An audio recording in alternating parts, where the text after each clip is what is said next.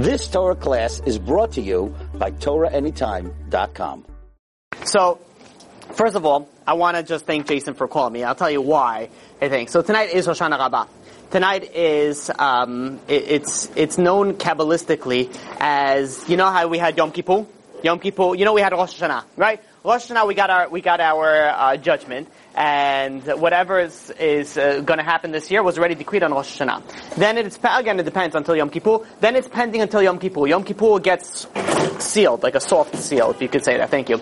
And then comes Hoshana Rabbah, which is tonight. This is like the final verdict, is where it comes in. So tonight is a very, very, very holy night. In fact, you have many people that stay up all night to learn Torah. Not the plan tonight, don't worry about it. You guys could leave whatever you guys want. But there are many people that stay up and learn the whole night. So I was asked by maybe 2 people if I'm doing a whole nighter class. And I decided, maybe I should, maybe I shouldn't. I said, I don't think it's going to happen this time because it's during the week. Most people work. So they have work the next day. I figured, you're going to get a very small crowd, if any, and people are going to start leaving out. I figured I was planning on learning myself in my sukkah, and that's when Jason called me. So while I was learning tonight, I was like, you know what? What am I thinking? Why we learn tonight? Because we try to rack up as much merit as we can, because today's the final day. This is like the final judgment day. So, and then I was like, you know what? Well, if I'm learning by myself, okay, so I get a reward for me learning by myself. But if I'm able to learn with others, then we're getting all that more reward together.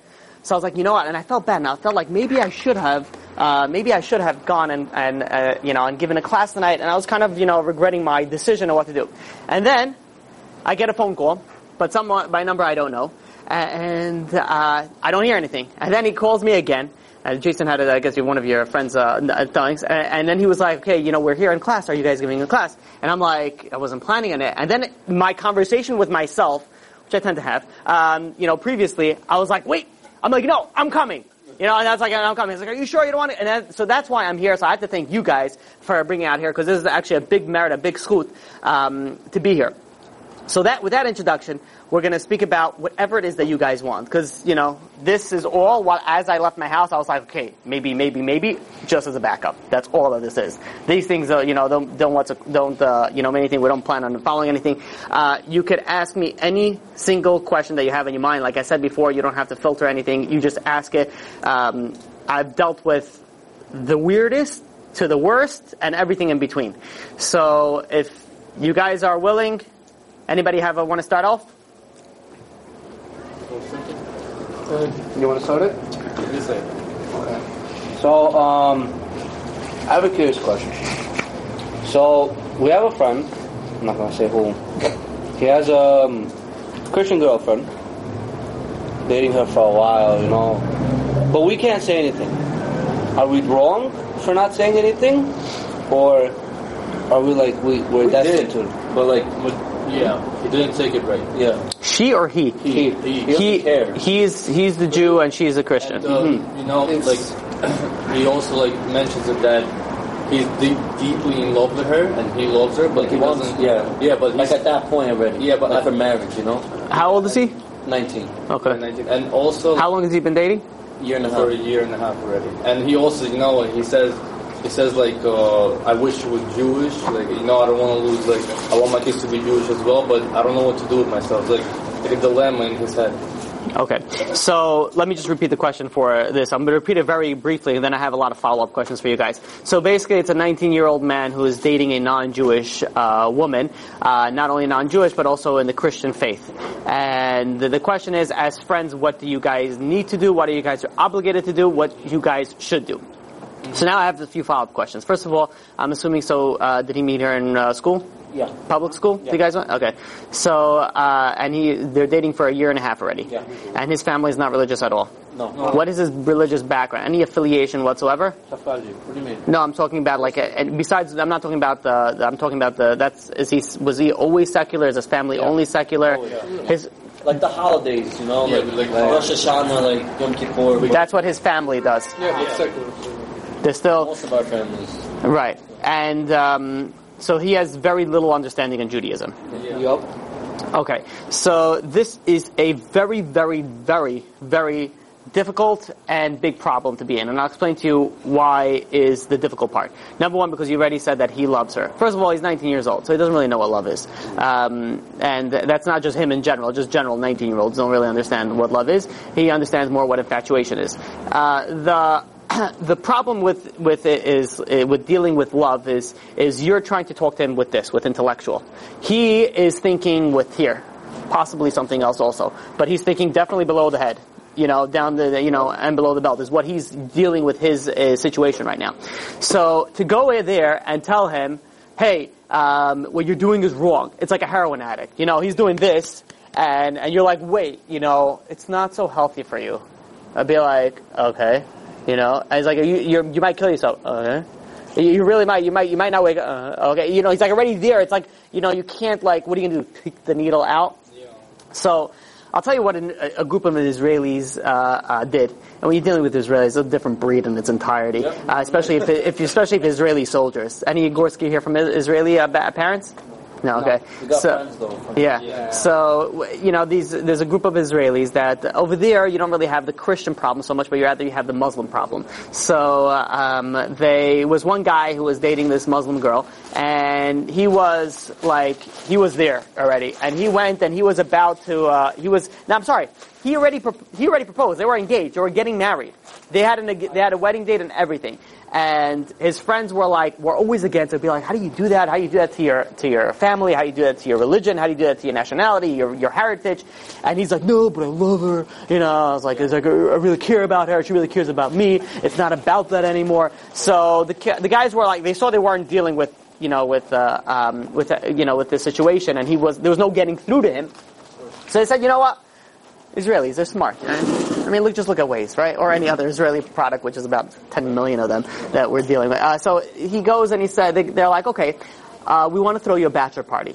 So he's like, guys, I really appreciate you coming around and seeing it from my point of view. Of course, I'll come with a bachelor party. I really want you to be involved with this. Really, she's a great girl. You get to see her.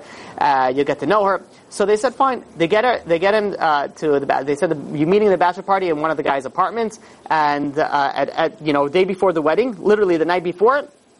This is whoever does bachelor party, let's get trashed the night before your wedding. So have the biggest hangover on the most important day of your life. That is a smart idea. Again, you're dealing with 19, 20, and 21-year-olds, so this is the way that they think. So the problem is when the 30-year-old and they're still doing that.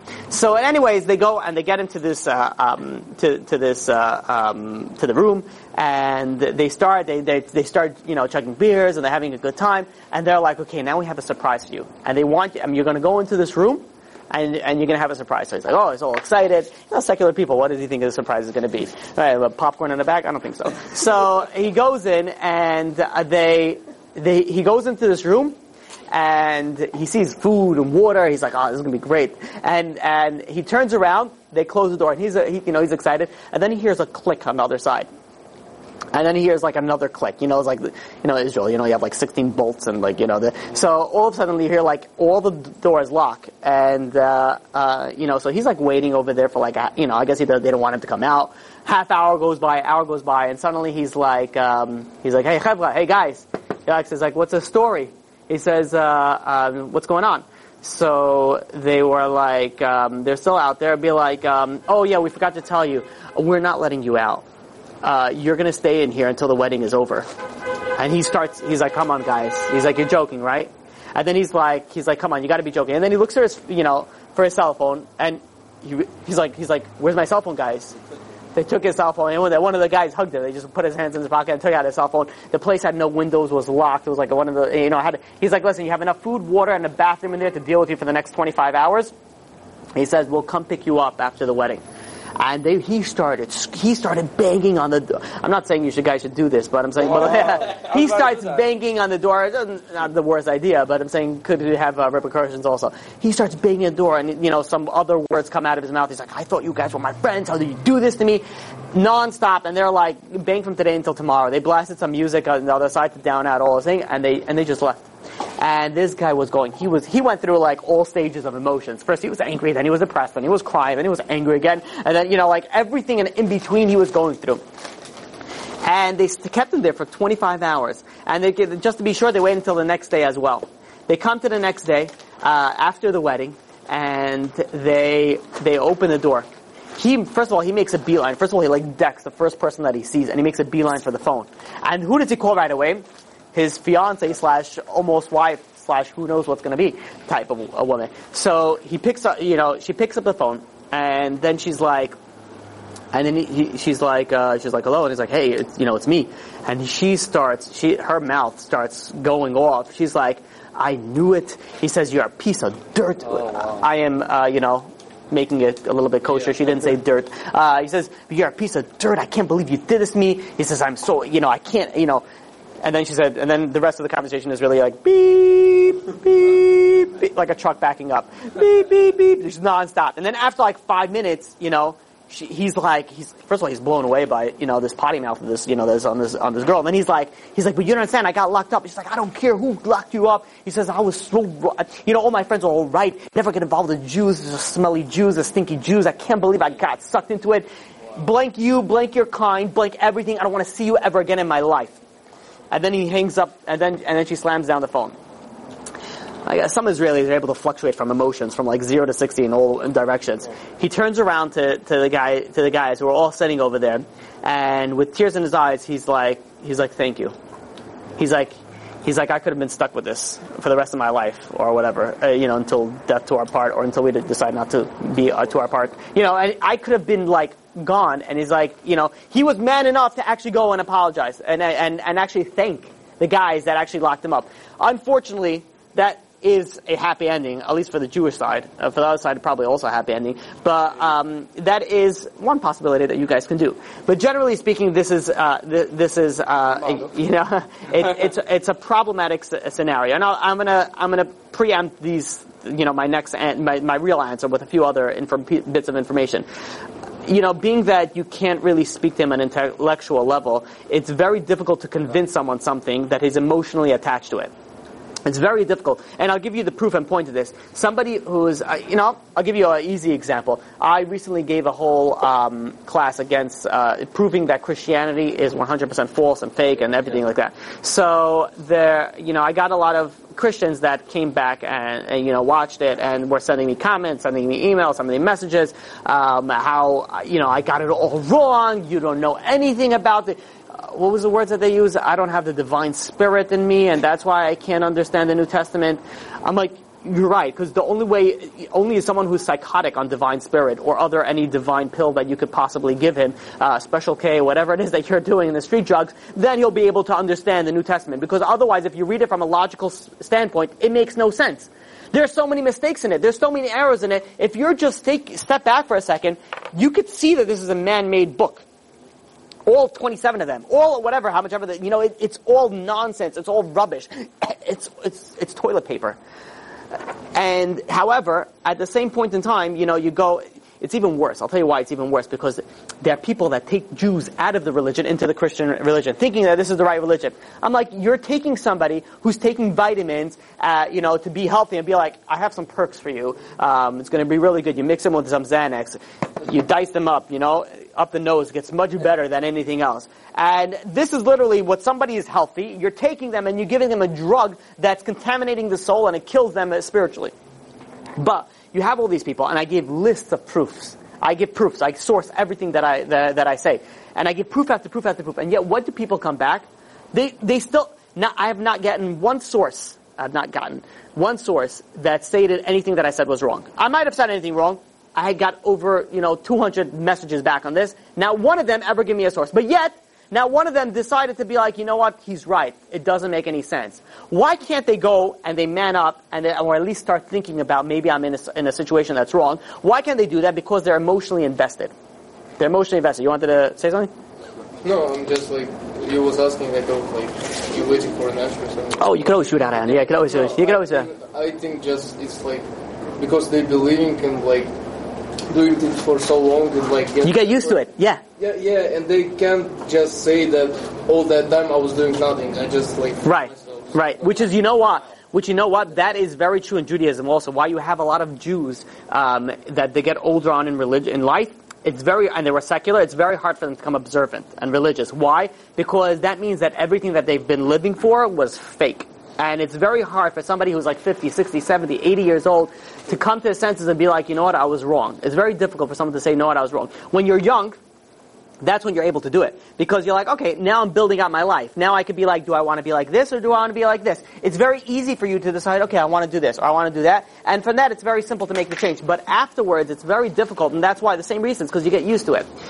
These people also, besides the fact that they got used to it, they got to love, Jesus. They got to love, this guy who just forgives them for everything. It's like, it's like a guy who's like all cool and everything, and be like, hey, don't worry about anything. Just chill out. Yeah, you believe in me? Don't worry about it. I got you a stairway to heaven. That's it. You think that, and that's it. So it's very hard to stop believing in that. Additionally, they are thinking over here with their heart. They're thinking, this is what I believe. I'm so vested into it. This is me. Nothing goes up over here. And that's religion. When you're talking about love, when you're talking about relationships, you're talking about it on a whole nother level. You're talking about something in a whole, different thing. So I'll give you a list of things of what you can do and what you can try to do, we'll see where it could lead to. Number one, probably the best thing that you can do is pray for him, because people don't realize the power of prayer. People have the ability, because in prayer you're able to get inside that person's heart, not through you, through God.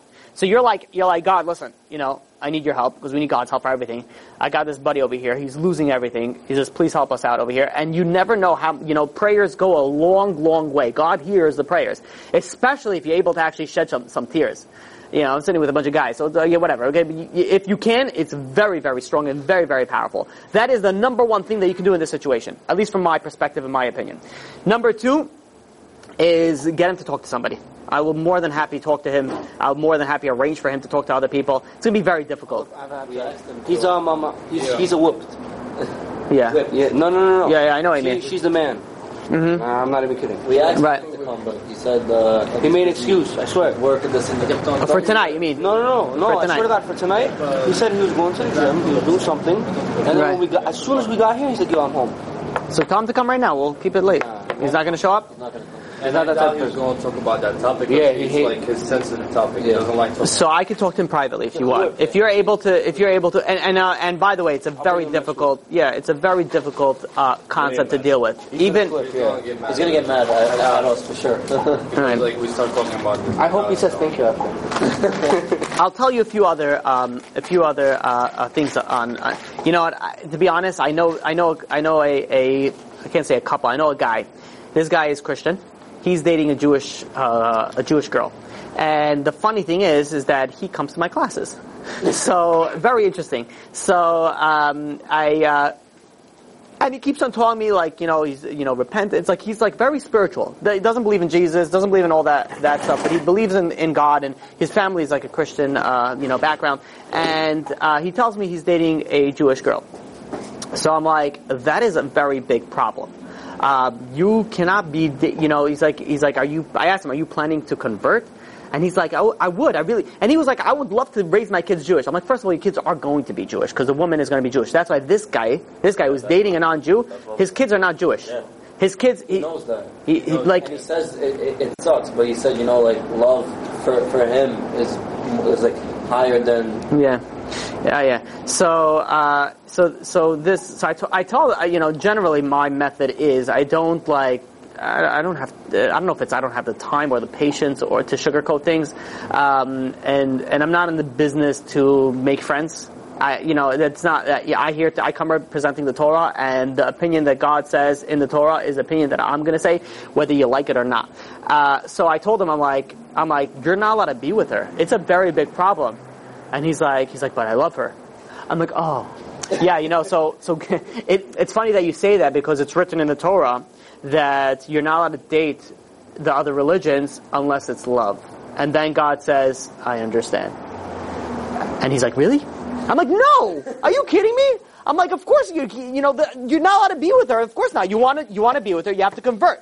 But you can't just do a conversion to marry her. You have to convert, and you have to be 1,000% religious. She has to be 1,000%, because she's obviously not religious anymore. So even in this situation, where he's going to be like, well, I'll convert her. Which if he's whipped, then it's not, she's going to convert him at the end of the day. Yeah. So, but even if that happens, it's most likely going to be a bad conversion. Unless he goes through like a really legit place. He's going to go some reform conversion means nothing. It means zero. You're 100% a non-Jew if you convert reform. Doesn't mean anything. Because Rabbi Ellen went and converted you, doesn't change anything. So the conversion, even when you deal with, well, I'll convert, she'll convert for me or things like that. The only way that it's going to work is if he and she are going to be 1,000% religious. Like more than everybody that you know type of religious. That's how it's going to work. And chances are, I don't know if that's going to work, that's going to happen or not. So, the other thing, so we said number one is prayer. Number two is bring him to speak to somebody, because as friends, you guys have a very strong influence on him. You'll be surprised, because at your age, the number one thing is friends. Friendship is the number one thing. Well, for him now, I'm talking about, relationships and things like that. In general, at your guys' age group, friends is the biggest thing. And just think about it. How often do you guys hang out a week? Don't answer. For how many hours? 4 hours each. So that's 8 hours a week that you guys are spending together. That's more than anybody else that you guys do, unless you're dating somebody. my family. Family, you don't spend 8 hours consecutively hanging out with them. You're just in the same vicinity with them. Yeah. Right, but that's not because you're there and chatting with them. You get annoyed with them after 4 seconds of talking. You'll be like, oh, come on, And then you're like, you have a brother that's trying to, it's like, it just gets me on my nerves the way he breathes, And then you have a friend who's like just driving you crazy for 7 hours and wants to, borrow whatever it is. And you're like, you talk to him. He's like, yo, I got to speak about his girl situation. And you're like, yeah, let's go. We'll go chill out. We'll go talk. We'll deal with this thing. 7 hours, okay. Family member, 4 seconds, you're done. So you have a very close relationship with friends. So friends have a very, very strong push on this. Whether you think so or not, it does affect a lot. This is why also, on a side note, that if you're able, let me say it this way, how you're going to be as you get older, very, very strongly depends on who your friends are right now. Because who your friends are is generally how you're going to stick together. And that, as you get older, you sort of date very similar girls. You hang out together. You have the same upbringing. So if you have even like one or two of the group that becomes religious, it's a very strong likelihood that everyone's going to pull in. I deal with the older Gorski group, and that's how it started. The older Gorski group, you had a few people that started to become religious, and what happened? They bring everybody else into the with it. And you look at it, it's like a snowball effect. And you want to know something very interesting? You know who gets reward for all of that? The first person that became religious, or the second, or the third, or whatever it is, who's bringing other people religious, they're getting reward for everything that happens after that. Which, think about that. That's like, you could be a billionaire, spiritually speaking, a billionaire in merits by just, for example, I'll give you an example. Jason called me tonight, and we're learning here, it's in his merit. Everything that's happening tonight, he's getting rewarded for. He's getting rewarded for not just for himself, but for everybody here that's sitting over here. And all of you, like, let's say one guy would be like, okay, we're going to a Torah class. I'd be like, why don't you come along? You get reward for him also. It's like doubles, and it just piles up and up and up. Now imagine if you make somebody religious. If you make somebody religious, now okay, maybe you guys don't know enough to convince somebody to go to become religious, but if you bring him to a class, you get him to come to someone who speaks to him, and he's like, you know what, this is interesting, this is great, and he becomes more and more religious, and let's say he does eventually become religious, everything that happens from then on until he dies, the good, you get reward for. Not only that, now he's going to get married to a religious girl. He's going to have religious children. Who gets reward for all the things that they do? You do. And then they're going to have children. You know what, there's a rabbi in Israel who, who's the Kabbalist. And he has over 1,000, children, grandchildren, great-grandchildren, like descendants. He's still alive. Over 1,000. Because, again, you're talking about Jerusalem, so everyone has like 14 kids on average. So, okay, but whatever. But think about it like that. So 1,000 people, imagine and that's just in a few generations, in one lifetime. Imagine what you could do for generations to come. You know how much reward you get for that? That's what the Zohar says. If somebody realizes the power to make somebody religious, they will just chase after one person their entire life. The power, the reward is so great that we don't realize it. It's like you have a chance. If I give you I don't know, you guys play lottery or something. There's like scratch-offs, right? So there's let's say you have a win for life.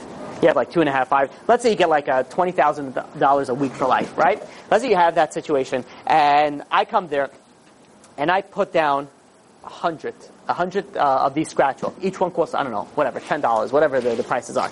And I tell you, one of these, for sure, are going to win the 20,000, are you going to even think about, like, you're going to just buy everything? You're not going to be like, well, how much is each one? Like, it doesn't matter. The reward, the payout is so much greater, I'll just buy everything. Say you don't have any money. You start collecting out in the street. You start sitting out in the street and be like, I'll just pay you back. Just give me 5 minutes. I'm going to scratch this off. I'm going to win it. And I'm going to get everything back to you. So you'll chase everything to get the money that you need to get that money, so that you could go and win that money. Think of it like that in the spiritual sense. Everything is always the numbers game. You go and you invite one person, maybe yeah, maybe not. You never know. It's always going to help something. But eventually you're going to get somebody. And when you get somebody, that's when you hit the jackpot. That's when you hit it big, and that's when you hit it. That's when you're going. That's when you're going home. That's the thing that's going to take you throughout your life and merits, and the next world, forget about it. So, going back to the topic at hand, the situation now, if he is going and he's going to go marry this non-Jew, he loses everything. Like, not only everything, he loses his children, his grandchildren. Like, no one's going to be Jewish. He cuts his line. His line is over. And, which, came... Brothers also, right? The brothers? And his brothers also, yeah. His brothers, his brothers already married with non-Jews? One of them. It's going to be very difficult then. Because it's not tabooed anymore in his family. He's the last one on post hour. So it's not even, that's even more difficult because it's not taboo. Yeah. I mean, the parents can't say anything. Yeah. Well, apparently, because he's already, I'll give you an example. Say one kid, how are you? They try, but it's not going to work. There is one kid, in a family, unfortunately, that commits suicide. It's very easier for another kid to commit suicide now. Why? Because a big reason why people don't do that, or they try not to, or it pushes them not to, is because, I saw once a good liner. It says, suicide doesn't take away your pain, it transfers it to somebody else. So a lot of people that, and I spoke to people who are very depressed and and they tell me, one of the reasons I can't do it is I can't do that to my family. Yeah. But now that somebody already did it in the family, so it's like, all right, it's not as bad. They feel so in this situation, and again, I'm not, it's just an example. Don't take me, to where that's a very sensitive topic, suicide, and, unfortunately a very big problem. But if he had already siblings that are already, married into non-Jews, that just made your job a whole lot harder. That's why we here? We should have mentioned that. Yeah, we should have mentioned that. No, it's fine. It's not. It's more. We're just rushing. We're not rushing it in. We're just right. So so the idea is first of all, knowledge is power. If a person has knowledge, then it does make, even though he's very invested into it, it can change a person's idea. So I'm going to give you a lot of information that you could use for telling them these things. So just like we said before, that if you make somebody religious, all the reward that comes out of them, they get rewarded for it. So too, the other way, if you get somebody off the religion, and let's use this example. So let's say, he's dating, Christine, right? And she, who sets him up? They had another Jewish guy from public school. They went and be like, hey, listen, I have a girl, I think you guys will be perfect. And he goes and he sets this guy up with Christy. And all of a sudden, they hit it off, and they're like, oh, we're soulmates, we're meant to be together, and they're writing poems, and they have all the nonsense that's going on.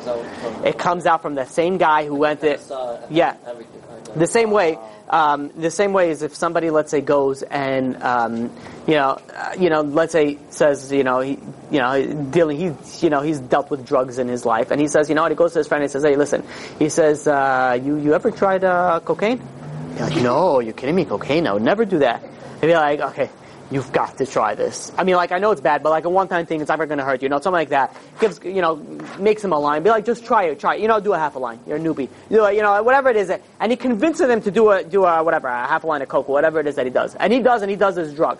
And he's like, his pupils zoom in, and he's like, oh, this is good. This is really good. Oh yeah, this is really good. And he does he's like all over the place. He's like doing that. He's like, oh, listen, I have a business idea. You ready to listen to this? Give me a paper. Give me a napkin. I have something that we're going to do. Hey, listen, you're my friend still? Okay, cool. Because I stole something from you. Don't worry about it. I'll pay you back when I make $1 million from my business deal that we're going to speak about in a few minutes. Give me a paper. Where's my paper? And he's like all over there. And afterwards, he's like, you know what? This is really cool. This is really good. And he gets addicted to this stuff. And because of that, he stops becoming religious, and he loses his wife, and he loses his family, and he loses his business, and he loses everything. Who is it thanks to? The guy who went and gave him that assist to do that. And he's getting all that downfalls on his head also. Again, it doesn't take away from the guy who did it himself. He's also getting punished. Just like when someone does reward, and I convince somebody to do something good, I don't take away from his. God has plenty to give around the table. He gets it and he gets it. So if you now the next idea is your children. Your children, the way that you raise your children, it says that in the Rosh Hashanah, it says the book of the living and the book of dead are open in front of you. So what happens? Why is the book of living? I understand. We messed up, we did some good, we got judged. Why did the book of dead get judged? And the answer is because they left residual into this world. What happened? What did their actions when they were alive? They could have been alive 100 years ago. They could have been alive 1,000 years ago. They could have been alive, who knows, but they have residual that comes up. And they're like, okay, because of the act that you did, X, Y, and Z, like the butterfly effect, that theory. So you make one change, it changes for who knows how long. So you make it just a dot bit lower. I'm realizing I'm like there, yeah. So you're making the other way up, yeah. So you're making this residual perfect. Yeah, thank you. You're making this residual effect. So the dead could be dead 100 years. They're still getting judged for what their actions, the butterfly effect that they did 100 years ago. This could be 1,000. They keep on getting judged for what happened. So the book of the living, the book of dead. Now, what is a main factor in what you get judged and what your kids do? Your kids do because you raised your kids. You have a direct result on their upbringing. So if you raise your kids, you'd be like, okay, listen, go to public school. It's cheap. It's free. Go deal with it. All right, so you'll be friends with Fatima and Christy, or whatever. We'll deal with that. I don't even care anymore. You deal with that situation. And then they go and they marry Fatima and Christine. Sometimes they can marry both if they go to special places. And then because of that, they have a continuation of all the sins that they did. Who's it thanks to? For the parents. The parents, you didn't raise them. You didn't raise them the way that you're supposed to, and that's a big effect. So this guy, now if he is going and he's marrying this girl, all his children, there's going to be a judgment time for all that's going to happen afterwards. Even and by the way, I do have to point this out. Let's say you have a person that you give them, you have a child, and you give the child the right upbringing. And you do what you're supposed to do. You send them to the right schools. You send them to yeshivot. You pay the tuition. It's hard. It's difficult. And you do everything. And then unfortunately, you have sometimes the kids go off. They go off the road. They go off the D. And so that you're not held responsible for. If you did what you're supposed to do, and it was out of your control, you're not held responsible for it. Is beating permitted? Different topic. Generally, nowadays, it's very difficult to do that. If there's more that you could do out of love than beating. However, sometimes if beating is a bad example. Potch is like a little flick. Yeah. Sometimes if a little kid runs out into the street. Oh, no, like 16, 17. No? I would refrain from that. I would refrain from that, yeah. Not first. If they do stupid no, stuff. that's a problem. That's a problem nowadays. We came up like that. That's a problem, yeah. So that's we good. We'll find out after 120. So, now it's a different day and age. I'm not saying you ask a psychologist would be like, no, abuse, 911. We'll call you, we'll take you taken away. I'm not saying that, but I'm saying that you could accomplish a lot more with love than with beating. However, there's a time and place for things. Generally, after a certain age, it backfires. They get used to it, they laugh at you. Like, it doesn't even hurt. The little kids say the silliest, the stupidest things. As the parents are hitting them, and they're still like, let's say, they'd be like, it doesn't even hurt. I don't even care. I don't even care anymore. And they're like whipping it and be like, what, does it hurt a little harder? And then the father's like, I gotta hit the gym now because my kids are not. I know. So, but again, it's a case by case. But generally, refrain from it. We'll try. If you give the right love and the right upbringing, hopefully you won't need to come to that situation. And if it does, definitely speak to somebody. Never hit out of anger. That's for sure. Oh, yeah? Never hit out of anger. So Never hit out of love. That's something else.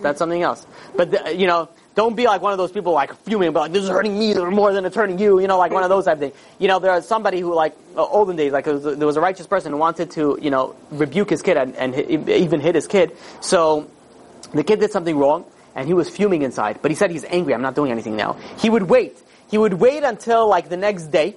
He's calm, and then he comes back to the kid and says, I need to talk to you.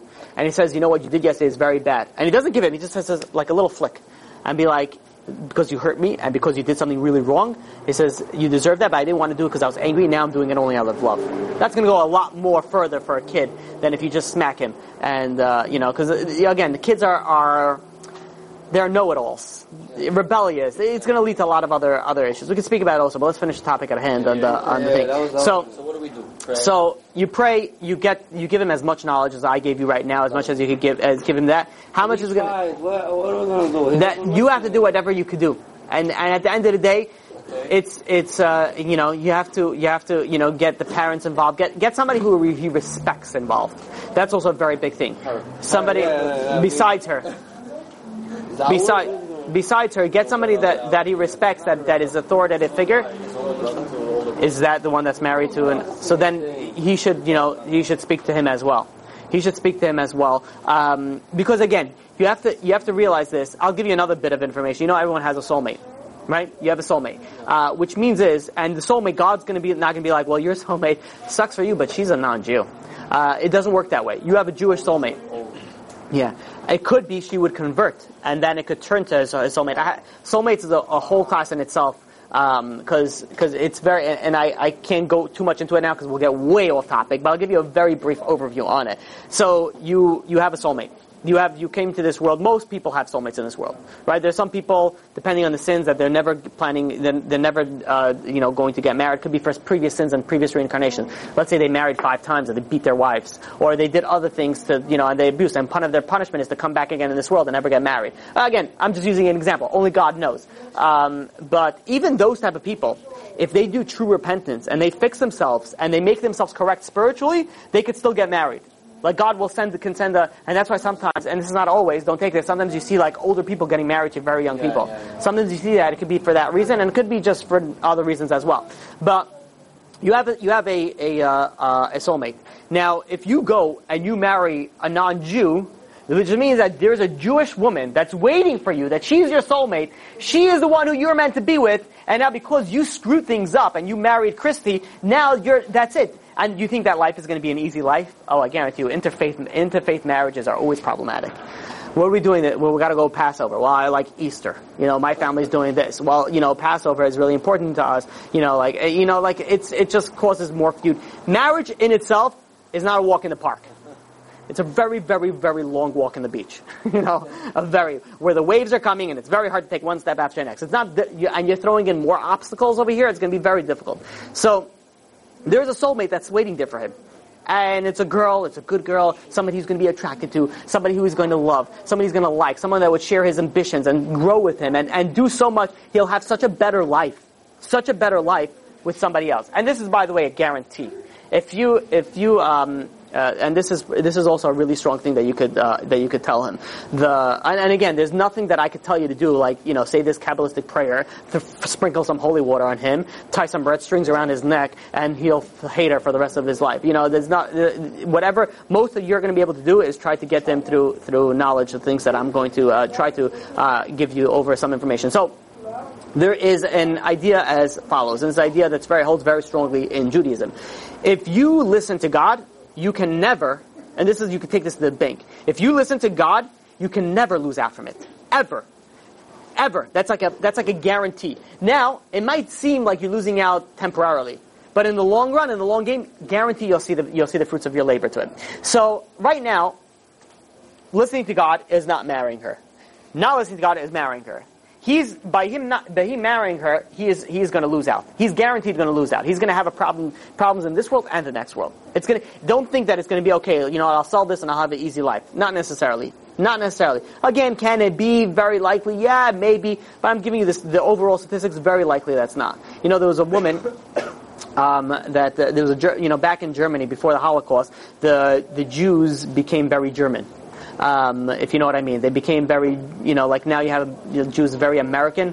Like you can't tell a Jew from you can always tell, but they try to act as if you can't, you can't tell. So, which is funny because sometimes you go and you see even Orthodox Jews, like they try not to, let's say they go to a game or something like that, they try, or whatever it is, they're going to a place that maybe they would say you shouldn't be technically there, so they go, so they'll wear a baseball cap, and you have, another Jew there.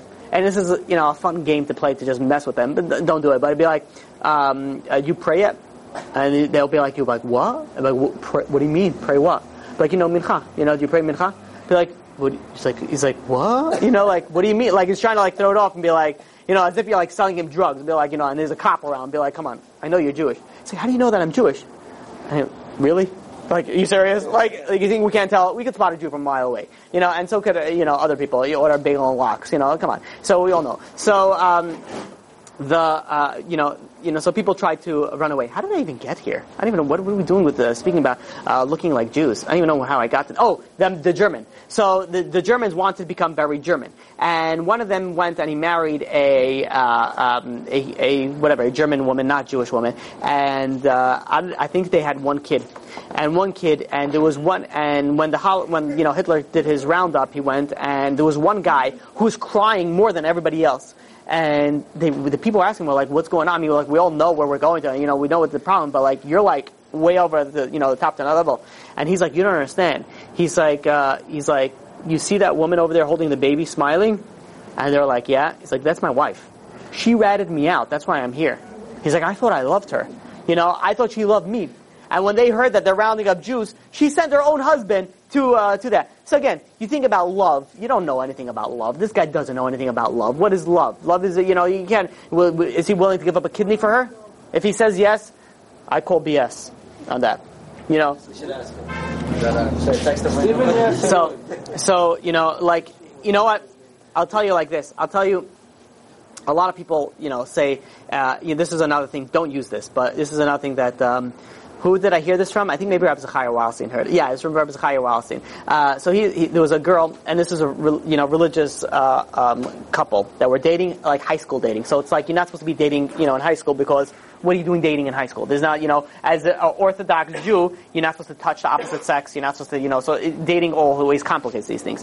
So, and also it takes your mind. If you're dating a girl, especially at your age, you can't focus on anything else. You're like texting, like 74/7, which is like 50 hours above the 24/7, because you're like always texting, you're always this, you're always together. You can't even think about anything else. You're just completely enveloped in this. Can't work, no school, nothing. So there was this couple that was dating, and they went and she was the student of the rabbi. So she goes with the rabbi. It's like, Rabbi, you don't understand. It's like, I love him. He'll do anything for me. And he's like, yeah, I understand. He's like, come on, this is what guys tell, because guys want to get certain things and they know how to get it. They say certain things. Like, yeah, of course I love you. Yeah, of course I'll be with you forever. And then he says, you guys planning to get married? And she's like, yeah, of course we're planning to get married. He's like, okay, bring him in. I want to speak to him. So she brings him in and he goes over to him and he says, so you want to marry, you love this girl? And he's like, yeah, of course I love her. And he goes over to her again, to the guy, and she says, do you love him? She's like, oh, with all my heart, Rabbi, with all my heart. And she goes over to him and says, you guys, you're planning on getting married? And she's like, oh yeah, we're planning on married, having kids, white picket fence, the whole story. So then he goes to her and he says, you're also planning on marrying her? And he's like, yeah, of course, I'll love her for the rest of my life, I'll treat her like a princess, whatever, all the other stuff. And he's like, okay, cool. And then he calls over two guys from the kitchen. He's like, hey guys, come in here. And the guy's like, what's going on here? He's like, we're gonna write up a marriage certificate right now. He says, you guys are willing to get married, right?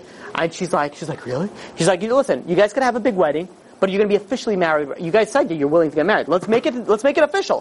Why you gotta wait for? So she's like, wait, but we're going to be officially married? It's like, yeah, whenever you wanted to get your wedding day and dress in a year, whatever, do your big party then, but you'll be officially married now. And she's like, okay. She's like, oh yeah, let's do it. And then he goes to him and he's like, you on board? And he turns to every shade of every color that he has on, possible. He's like, what do you mean? He's like, what do you mean getting married now? I'm like, I'm 19. So he's like, you just told me you want to marry her. He's like, I got witnesses over here. We're going to write up a contract, and let's do it right now. He says, you love her, right? Yeah, of course I love her. He's like, I can't even get words out. And then he's like, so let's do it.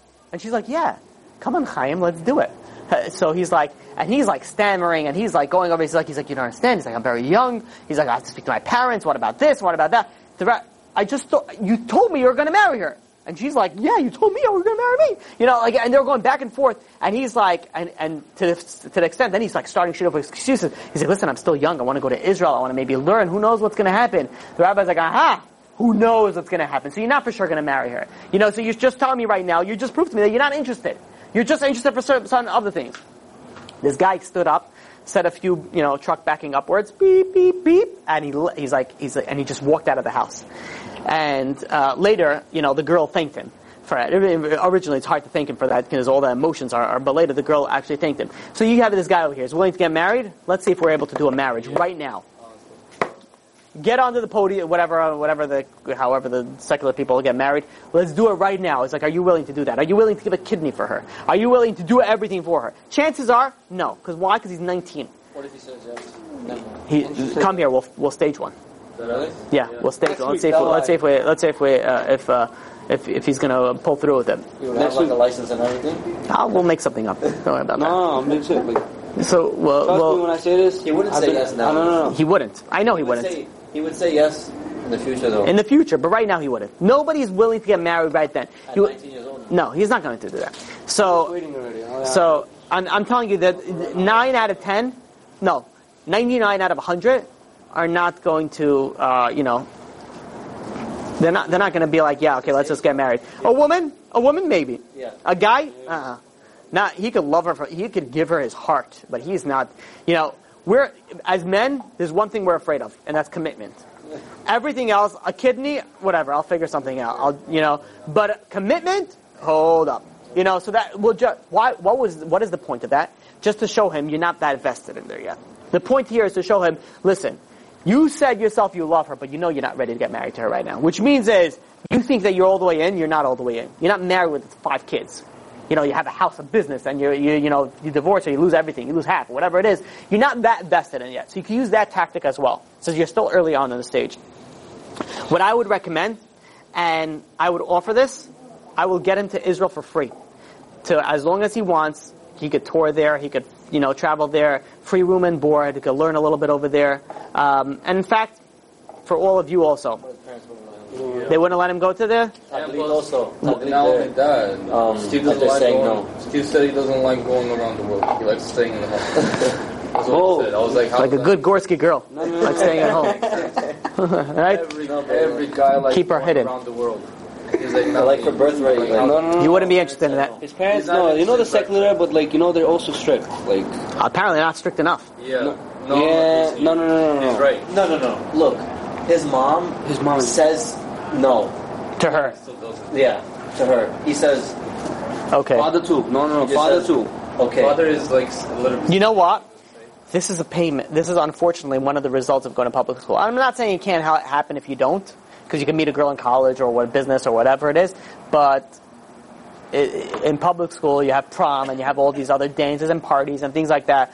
It's only, what do you think that's going to happen? You're going to find there, half of the girls are attractive. Half of them all of them that are attractive don't wear any clothes. So, you're a guy with hormones raising through the roof. What do you think? You're not going to be like, hey. So it's like we got lucky.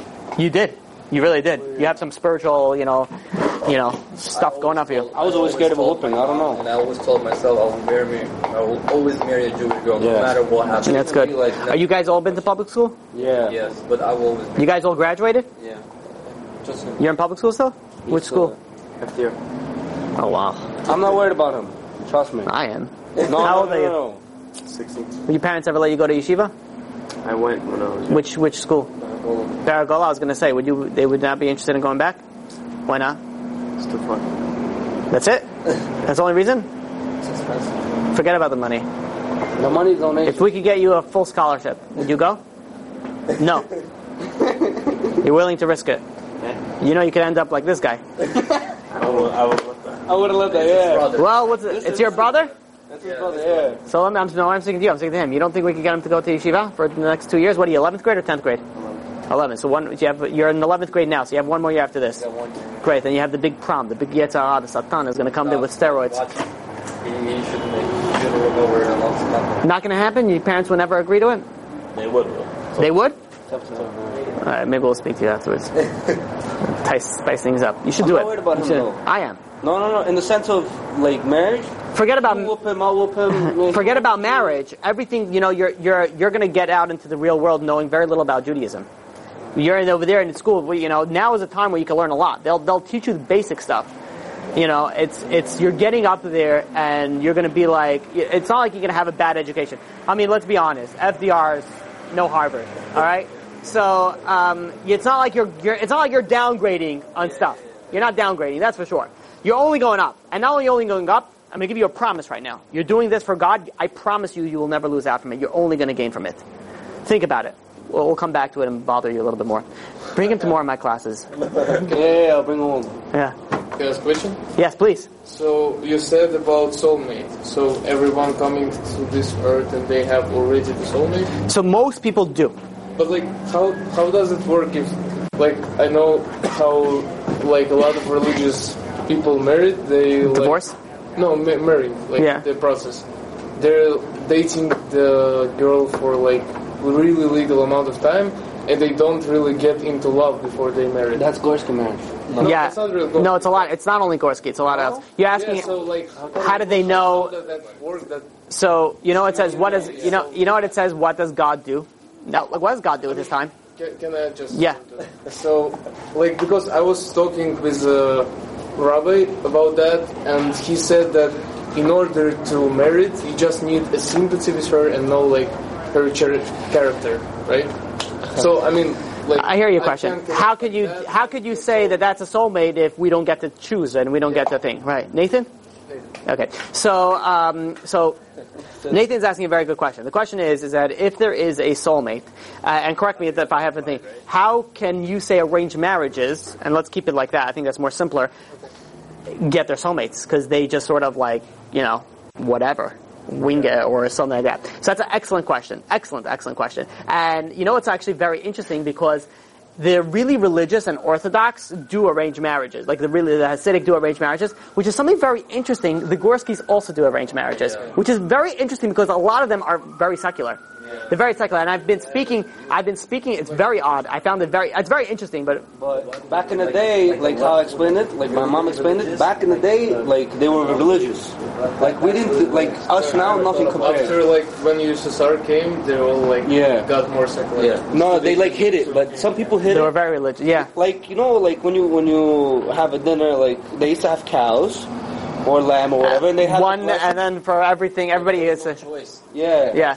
That's So, that's what I'm saying. so yeah, you guys, it's very interesting because the Gorski community, they keep some old traditions very strong. Yeah. Some of them are completely nonsense, like the superstition stuff. Yeah. Like completely nonsense. Which one? The ones Most of them. Like pick any of them. the music- Give me one.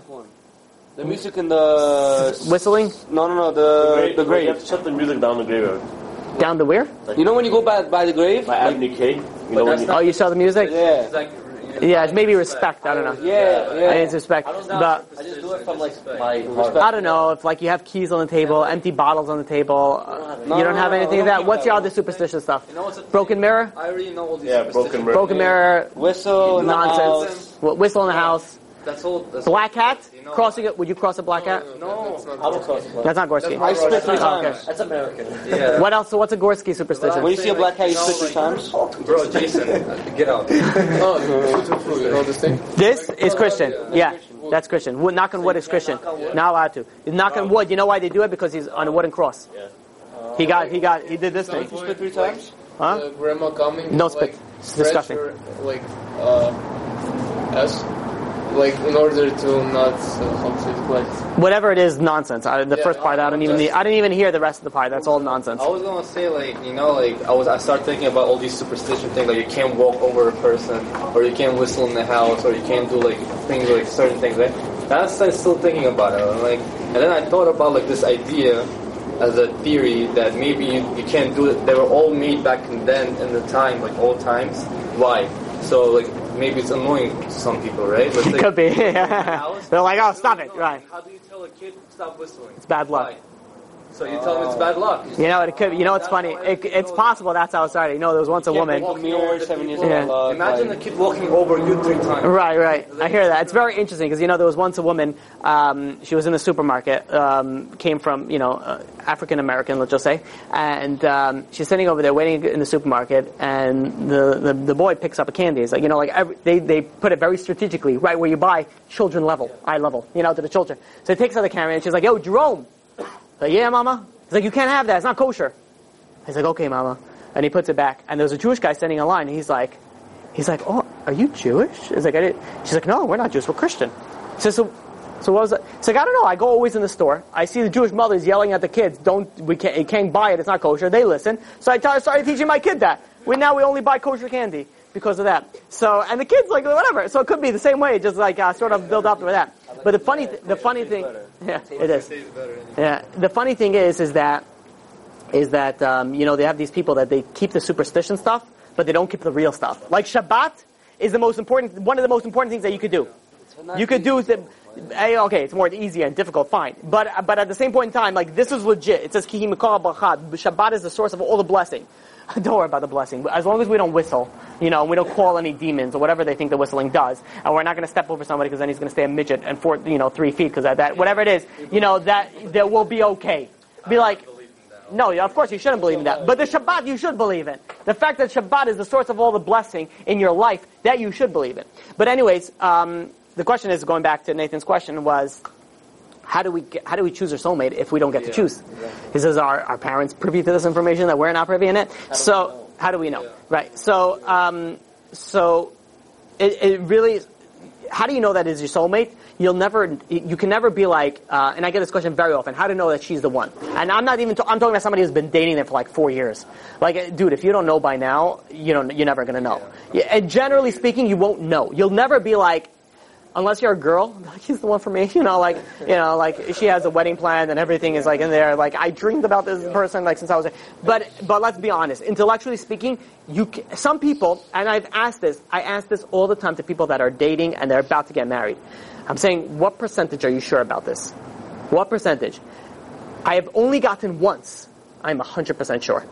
I've only, out of all the people that I've asked, and I've asked many people, everyone's like, I'm nervous. I think, like 80%, 90%. Like 100% sure on being 100% sure that I know that she's the one for me. Are they happy? The one that said 100%, he's going through a very difficult time. Very difficult time. Almost close to divorce. No. Almost close to divorce. Wait a minute. So, I have a curious question about it. Is it like because it wasn't the one, or? No, not necessarily. So, because it's more of how to say passion love or something. right, infatuation. So yeah, so I'll try. I'm going to answer your question. In a few steps. So 'cause it's always good when you answer a question to do things systematically, because then you get a much better understanding in it. So you have people that date for so long and they marry and then they get divorced. Or things like that. Like, how did you not know? You dated her for like 7 years. How did you know that he doesn't shower? You dated him for so long. Why is this coming up now as a problem? So that there's a few reasons for that. First of all, people, date. They're not really, it's dating. You're doing fun stuff. There's no commitment stuff. And then some people been dating for so long, they're like, okay, we might as well get married now. We've been so stuck together, which is one of the things I'm afraid about this guy. He's been so long with her, I'd be like, whatever, we're going all the way with it. Because even sometimes it'd be like, I don't know, I'm backing out a little bit, and then you're like, but I can't. We've gone too far. You're like, Yeah. Like him, like right now, he's like, he's like calm, he's like. Because he's not, of course, because he's just dating. He's not married. He's not proposing yet. But anyway, so let's get back to the soulmate question. So now you have, you're dating a person. You could never know for sure.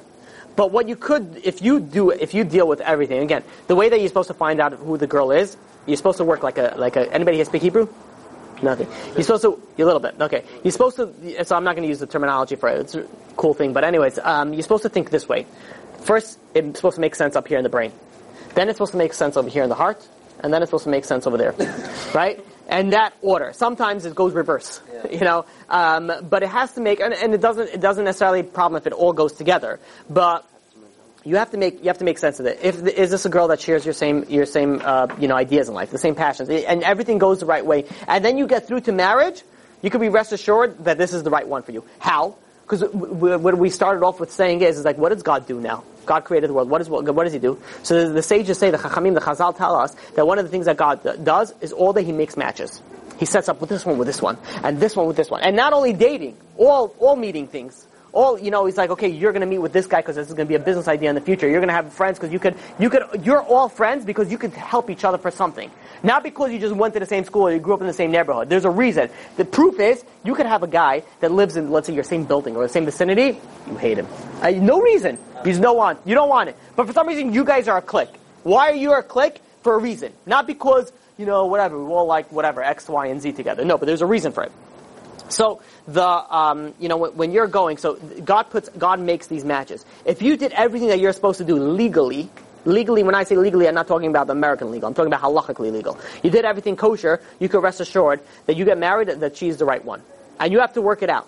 This is one of the reasons, there's an obligation to get, there's a mitzvah, I guess you could say, to give a divorce, give a get, a divorce.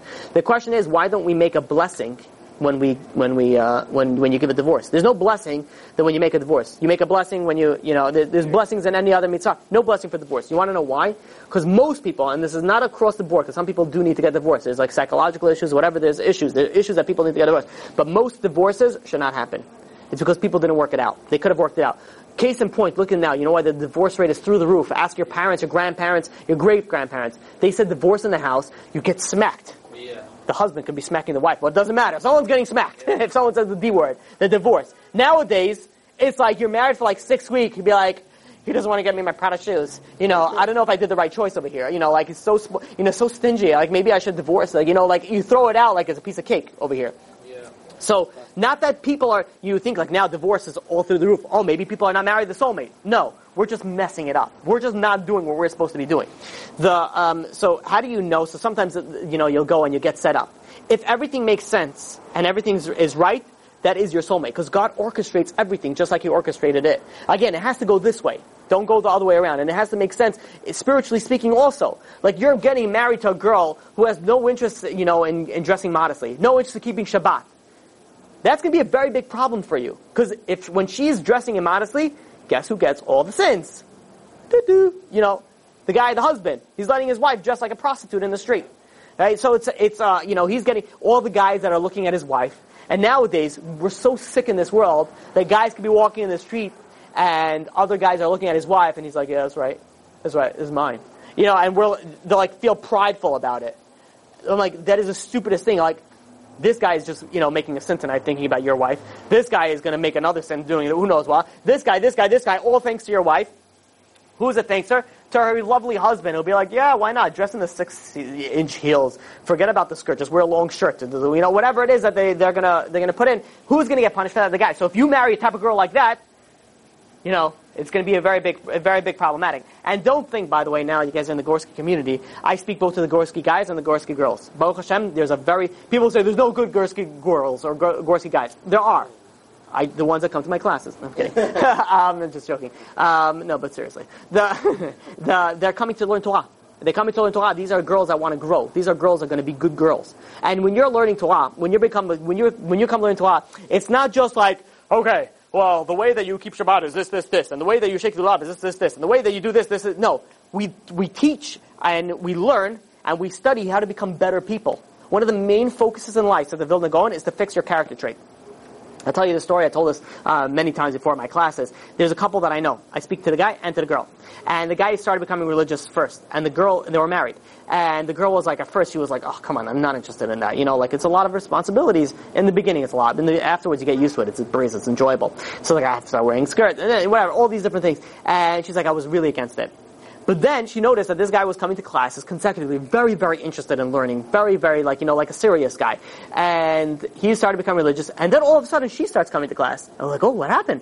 She says, to be honest, he wasn't as angry anymore. He's nicer to me. He's like, he became a nicer person. And I'm like, yeah, that's what he's supposed to do. That's the way Judaism is supposed to be. When you become religious and observant, it doesn't mean that you're just, religious and observant, so you do certain things. No, it means you're becoming a better person. And that's what we study. Many, many books, in fact, almost all the books teach you how to become a better person. How to treat a spouse, how to treat your child, how to do all these things. How to not be angry, not be prideful, be more patient, be more selfless, be all these things to become a better person, and then it evidently leads to being a happier person. You live a happier life. This is a guaranteed. You're religious.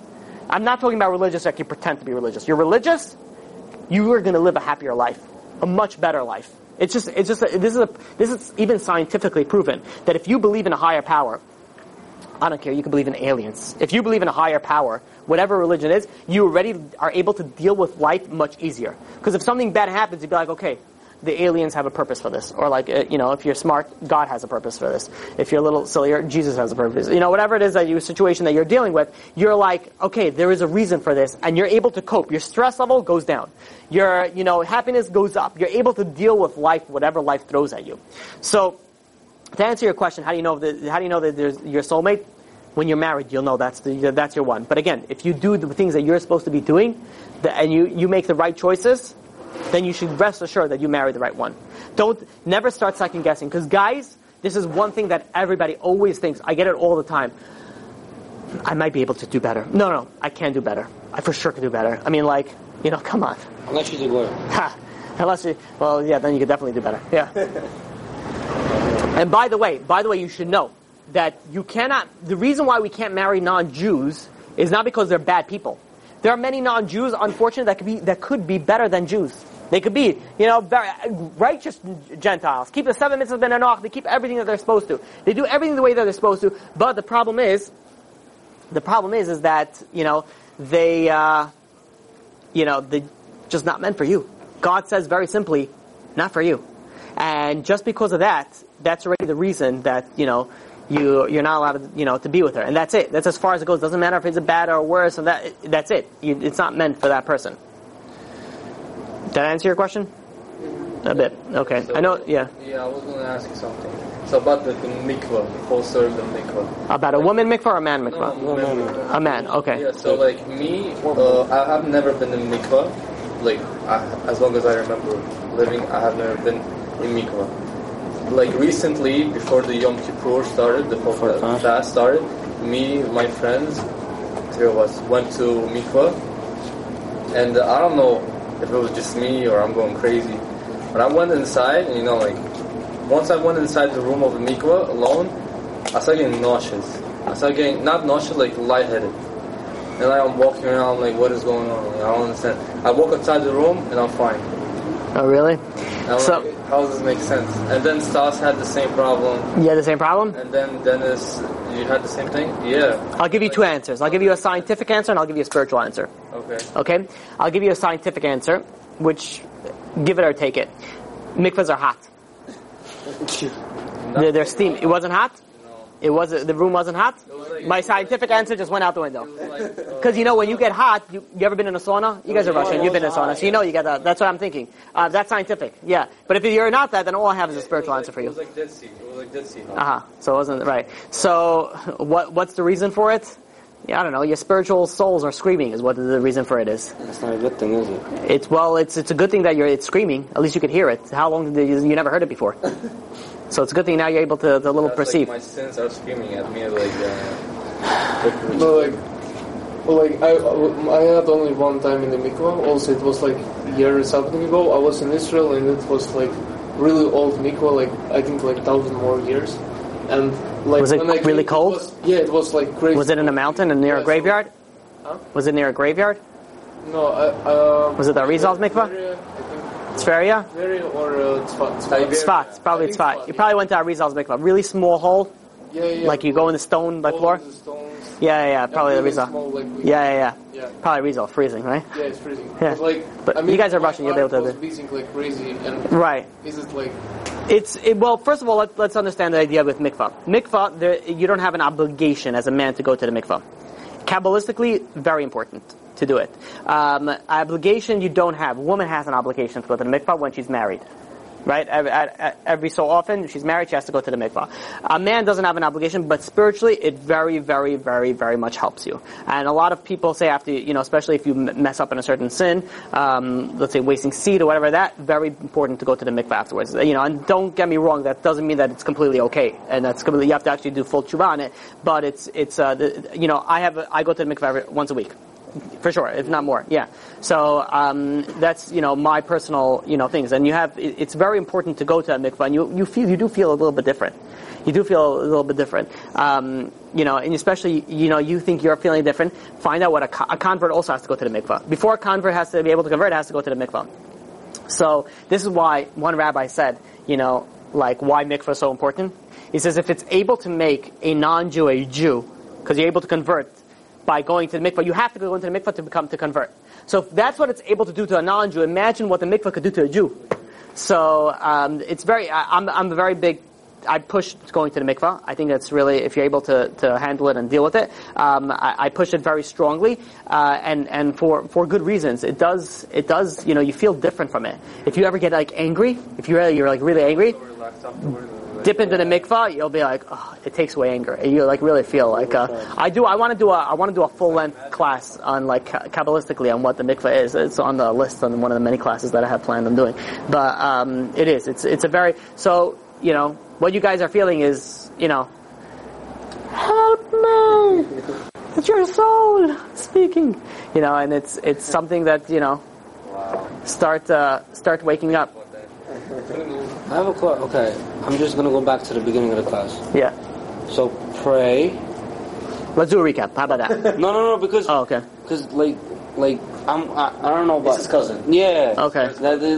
You take it more personally. Yeah, it's yeah, very because, grow up with the kid, like since I was like this, yeah. Come on, it kills me, like you don't understand, no, of course, and it should hurt you. It should. No, every time I hear something, I'm like, bro, don't talk to me about it. It's just gonna kill me more and more by the second. It's I don't want to hear it anymore. Cause you guys hang out with him still? Yeah, he's like close friend, very close friend. Should we not? No, you should. No, not at all. You should. No, but I also think this is I think about this for a completely different reason, but I think you guys in general should start coming to classes.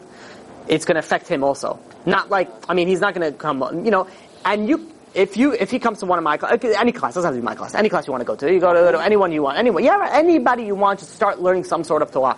But if you ever do bring him to my class and he's like, well, he's going to speak, if he wants, we can not even touch that. Because Torah has a very strong power. Even if you don't teach somebody about the particular problem that they're having, the Torah is a spiritual thing. It seeps in. Come on, are you guys enjoying yourself now? You feel a little bit spiritual, a little bit better. You're sitting in a sukkah, Torah does stuff for you. Torah, see? Torah has, depending on the school you went to,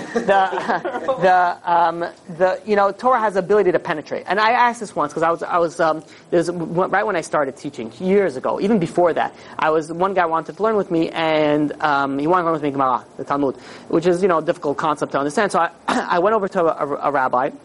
And I said, what should I learn with this guy? I'm thinking what's the best thing that I can make him become more religious? What Gemara should I learn? And the rabbi's like, oh no, any Gemara. I'm like, no. Maybe you don't understand my question. I want a good Gemara. I said I want it interesting, as if all the Gemara's not interesting. All the Gemara's amazing. But I want something good that's going to get him in there and maybe speak about the next world, something cool about that. And he was, yeah. So he said, something you don't understand about the Torah. Torah, he says, works that it doesn't matter what you teach him. Torah seeps in. Torah seeps in is going to change the person. It doesn't matter what you learn. You're learning Torah, it's going to change you. It's going to change you on a level that some more than others. Again, obviously it's good to learn things that you're interested in, especially when you're starting. When you're starting, I'm a very big proponent to learn interesting stuff. That's why I try. Most of my classes are very interesting classes. Are very stuff that you could tag along with. So because that's you should start off with things like that are very interesting. So but it changes you, and it's gonna. If you're able to come to a shiur Torah, you can tell him, listen, I'll tell the guy or whatever. You don't even tell him that person is, and you won't speak about it. And it's funny because sometimes it's just gonna end up coming out. I'll tell you why. Because I was giving a class once, and not a class, multiple classes in a certain place, and I kept on speaking about a certain topic, and that topic was adultery. And it was a very small class, of a few people in there, and I don't know why. It just kept on coming into my mind. I don't know if you noticed me. I have a lack of a filter. So things come here, right out. So, and things came up. So we started speaking about adultery. Not how to do it, but, how to get away from it and how to avoid it and how to fix it and all things like that. And I spoke about it consecutively for a while. And then a guy comes up to me from the class and he says, there's something I need to tell you. So I'm like, what's up? He's like, he was very embarrassed. I'm like, listen, I deal with all the issues. And if I just tell you what I dealt with this week, you already won't be embarrassed. So, as whoever was there on Friday night knows what I'm talking about. If I don't know if you guys stayed till the end of that. Yeah. So, what? No. This is talking about over a year ago. Yeah. So the story. So then he's like, it's something that you speak about a lot. I'm like, I don't know. I speak about so many different topics. I don't even know what I speak about. So he's like, and then he says, it's like you recently spoke about it a lot, and that's why. And it was about adultery. He was unfortunately committing a very big sin, and I don't know. It wasn't me. It wasn't like I sensed. Come on. it's all like God put something in my mind and I just, said it. And then it just worked out. So we were able to actually work out with a very serious sin that he was dealing with, Baruch Hashem. So just because he comes and you don't tell him, you never know, the rabbi might just end up speaking about it. But you can tell them, I never said anything.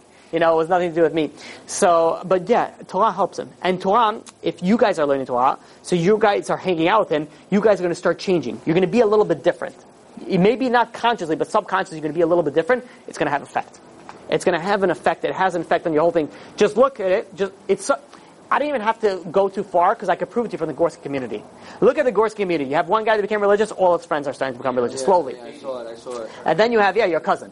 So, and not only that, look at the parents. Parents are very difficult to become religious. Much more difficult. Much more. But look at it, just a little bit. Guarantee, I don't know any particular situation, I didn't speak to anybody, but I can guarantee you, just a little bit, they're doing something else. Maybe they're lighting Shabbat candles. Maybe they're respecting it more. Maybe inside they had nothing to do with religion. Now they're okay, they're tolerating it. It does something to you. It changes who you are. That's a guarantee. So if you start coming to classes, it's going to eventually change you. You guys are hanging out with him, and it's going to eventually also, change. It's going to have a ripple effect on him also. Try to get him to come to classes at least. Tell him, listen, just come to class. Forget about it. We're not going to speak about you and Christy. It's on Fridays, right? On Tuesday. Friday Shabbat. Friday and Tuesdays is my guys' class. I have a Wednesday class, which is like more of a talking thing and a thing. But I try push is for the Tuesday class. Try to come to the Tuesday class because that's a class that I'm just giving over information. You're going to come in learning it, a lot. It's going to, it's not so much. This is more back and forth. After that class, we do back and forth as much as we need to. But this way, you get information. You get some knowledge. So Tuesday or Friday night, as you get, I don't know, it's more back and forth. It's more back and forth. And it's, it depends. Every week is different. I don't know, we had a ton of people over there. Not always we get such a large crowd on Friday night. So, yeah. So it's a relaxing environment. It's enjoyable. So it's more back and forth. It's a little bit more advanced, the class though. That class wasn't so advanced, but generally my Friday night classes are a little bit more advanced. The Tuesday nights are more what's it called? Yeah. Felt it heavy, no? What? The what's called Wasting Seed? Yeah, Wasting Seed. Oh, that's a class that we're going to be giving Bezrat Hashem soon over here. I'm going to be doing it in depth over here. In the coming what? No, to us only he gave it, not to the year. No. Oh, you're talking about you were there in that class a year ago, or we were. Us. Not last night. No, not last year. Last year when I gave. Yeah. Oh, okay. So We were there. We were like shocked. Yeah. Oh, so that was a long time ago. You guys did. We were shocked. So I'm creating a whole new I'm rearranging my whole class on that. I'm Bezrat Hashem want to give because I never did it on camera. I gave it. I'll tell you what, because I did it 2 and a half years ago also, and I gave 6 hours on a topic of wasting seed, and I never recorded it. It was Friday night. Friday night is my bulk of my, we do tons of learning because it was something that we learn for hours. So I want to do it on a camera. I'm going to rearrange it also, do it a little bit differently. So I'm going to give that class again. That's a topic that you have to keep on hearing again and again, especially at your age. But let's wrap up at least the first question that we started off with.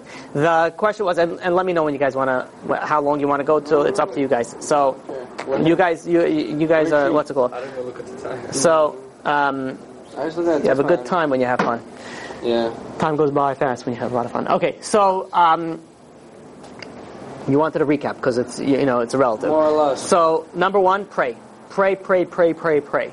Number 2, try to give him as much knowledge as you possibly can. The knowledge that we gave you, again, it's not going to, never ever give up in that person. Never ever give up. He also has to understand, if you want I could upload this video so you guys could review it. So never ever give up. Never ever give up on a Jewish person. Never. Bro, he made me stress. That you should always. And by the way, sometimes this process takes a long time. You can't just be like, oh, okay, I see you're right. Okay, I'm going to stop dating the girl that I think I love. It's very difficult. And then he's going to deal with it. It's very, very difficult to deal with that. He has to come with it from his own decision, and it's a lot of information that you have to pull in, a lot of prayers that you have to pull in. I think I gave a ton of information over here that you could present to him, even slowly, even what's it called? Maybe I will upload it so you guys could review it, send it to him. So it's something that you don't want to give up because he's going to lose everything. He's going to really lose it all. If you really love him, you're going to help him out, and you're going to help him as much as you can, Bring him to classes. Bring him I can't stress how much prayer is important over here. then you should know it's if you have a friend that's even thinking about dating, you have to, the earlier you stop it, the easier it is. He's not married to her, by the way, so you know you're still not too far off. I mean, he hid it from us for like 6 months, something like that. He told us when he was like 4 months in. What? But what? Whatever, dating. He told me 4 months, 5 months in. Told us right away. He said that they to were. You told him. He told him right away. I found out 5 months in. Well, So- I was mad. So basically, we were talking about like because they were friends with Nancy for like about since freshman year from high school. I'm not gonna do that. But they never dated. That's the Yeah. thing. And at the end, like I don't know what They happened like to them. hung out whatever. more. That's also the problem. This is why I very, very, very much am opposing to public school. Forget about the fact about the dating, about the lack of information, the no secular amount of temptation that you have with all the girls over there. But one thing is that you're hanging out with a bunch of girls and whatever, or the guys or the girls they're hanging out with each other. Like, and they're, even if you think like, no, I'm only going to marry a Jew, but you're hanging out with a non-Jewish girl. Like, what do you think? You're hanging out with a non-Jewish attractive girl who really likes you, let's say. Why not, right? Because everybody has a high ego, and we all think everyone likes us. So, he really, really likes you, in your mind. And she's like, attractive. And she's like, giving you hints. I'd be like, what do you think is gonna happen? Like, like, I can't believe I got sucked into it. I didn't know. Like, come on, let's be, you're hanging out with her. Of course you're gonna start have feelings for her. Of course, this is why you have to cut off all connections that you have with non-Jewish girls, non-Jewish. This is not going to be helpful for you. You know what killed me? And I told him Stay far away. Stay far away. Wait a minute, didn't what's it called? Why not? She was in a relationship beforehand? It's going to affect you. It's going to affect you. The guy also like. Yeah, it's going to affect. Yeah, it's going to end up affecting you. It's not going to be beneficial. That's for sure. So like You don't have to be like, oh yeah, I'll get you in a second. You don't have to be like, hey buddy, we're not hanging out anymore. The easiest way to break off friendships is very slowly. Would never say it. Be like, oh, I'm busy. I can't hang out tonight. Oh, I wish I could. I can't. Or whatever. I'm hanging out with another group of friends. I already have plans. And every time, never reach out to him. If he reaches out to you or she reaches out to you, always push it off. Be like, yeah, we gotta do it. I'm sorry, I'm so busy with school and work. I can't. I don't hang out anymore. And that way, eventually, it just becomes easier. You just start veering apart with never officially like breaking it up. Yeah, it's just like, and that's the easiest way to do it. It works very simple. Yeah. Yeah, so I was saying, like I remember in the beginning when they would start hanging out, and then he used to come up to me with like a thing saying that I think she likes me or something, and I'm like, I think so too, bro.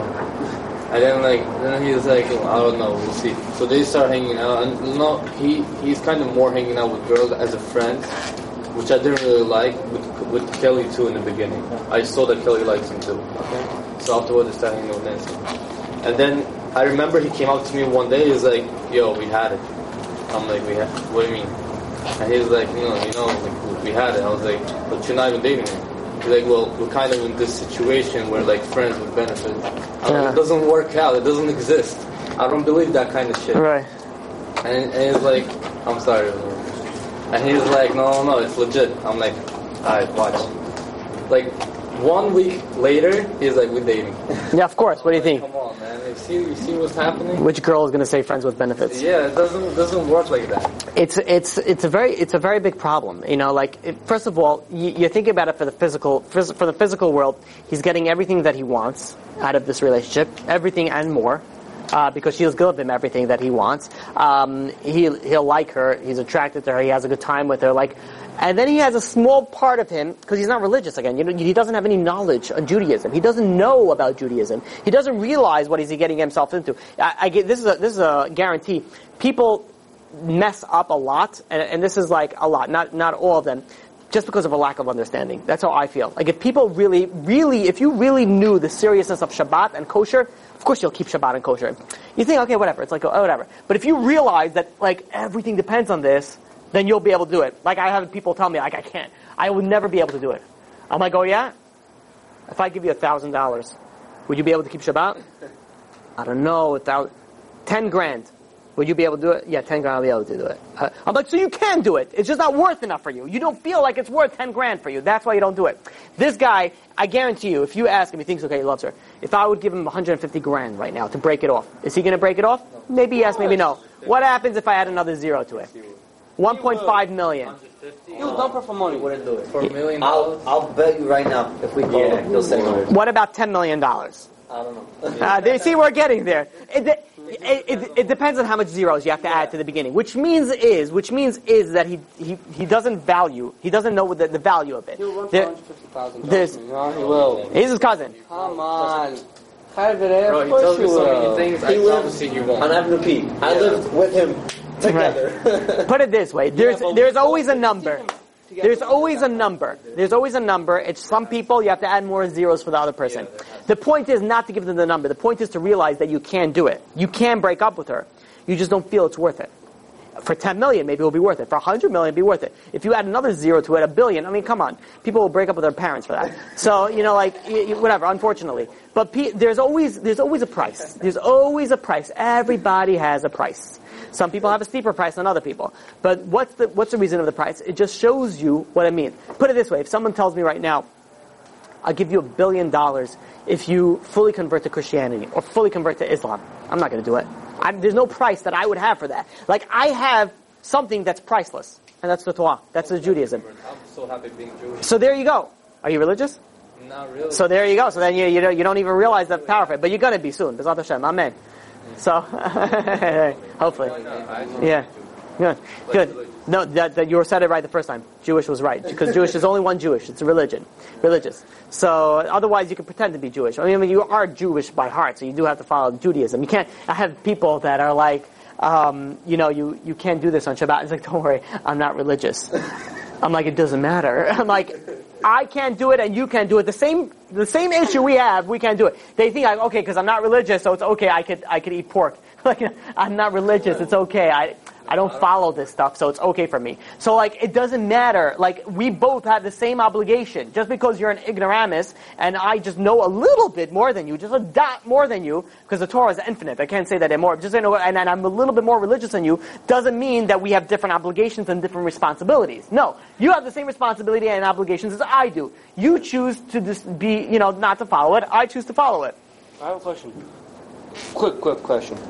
On the fast, I don't know if you know me. There's never a quick question. So we're here for I don't know how long we're here answering one question. Yeah. On the fast, you're not allowed to use your cell phone, right? No, depends what fast. The Yom Kippur. Yes. You're allowed to? No, not allowed to. Okay. Just like Shabbat. Where's the girls? They don't know. Mad. You send them to public school. What do you think they teach them there? What is more important than Yom Kippur? To don't eat or eat and go just by value and go to the shul and pray and Better not to eat and stay home. Is that your question? no, fasting is very, very just important. Fasting, but you don't do anything spiritual. As opposed to, Like praying. well, the whole point of Yom Kippur is doing tshuva. Yeah. Is to pray. The whole point is not even the prayer. The whole point is to feel regret and change yourself. That's really the whole point of it. You're asking a good question. I mean, fasting is very, very important. So much so that if you fast, you won't be able to go to the synagogue. It's better for you to fast and pray. I mean, obviously speak to your local Orthodox rabbi, but by value. but what this fasting is. I'm sorry. You just had no. So okay. it's part. What's the point of fasting? The point of fasting is to when we're supposed to back when we had the temple, we would give a sacrifice. A sacrifice you would kill a goat, whatever it was that you brought in sacrifice. And by the way, you should know that the way Jewish people sacrifice and the way Jewish people, well, nowadays we don't do it, we slaughter. It's the most humane way possible, which means is the way that we do it is the way that it would hurt the animal the least.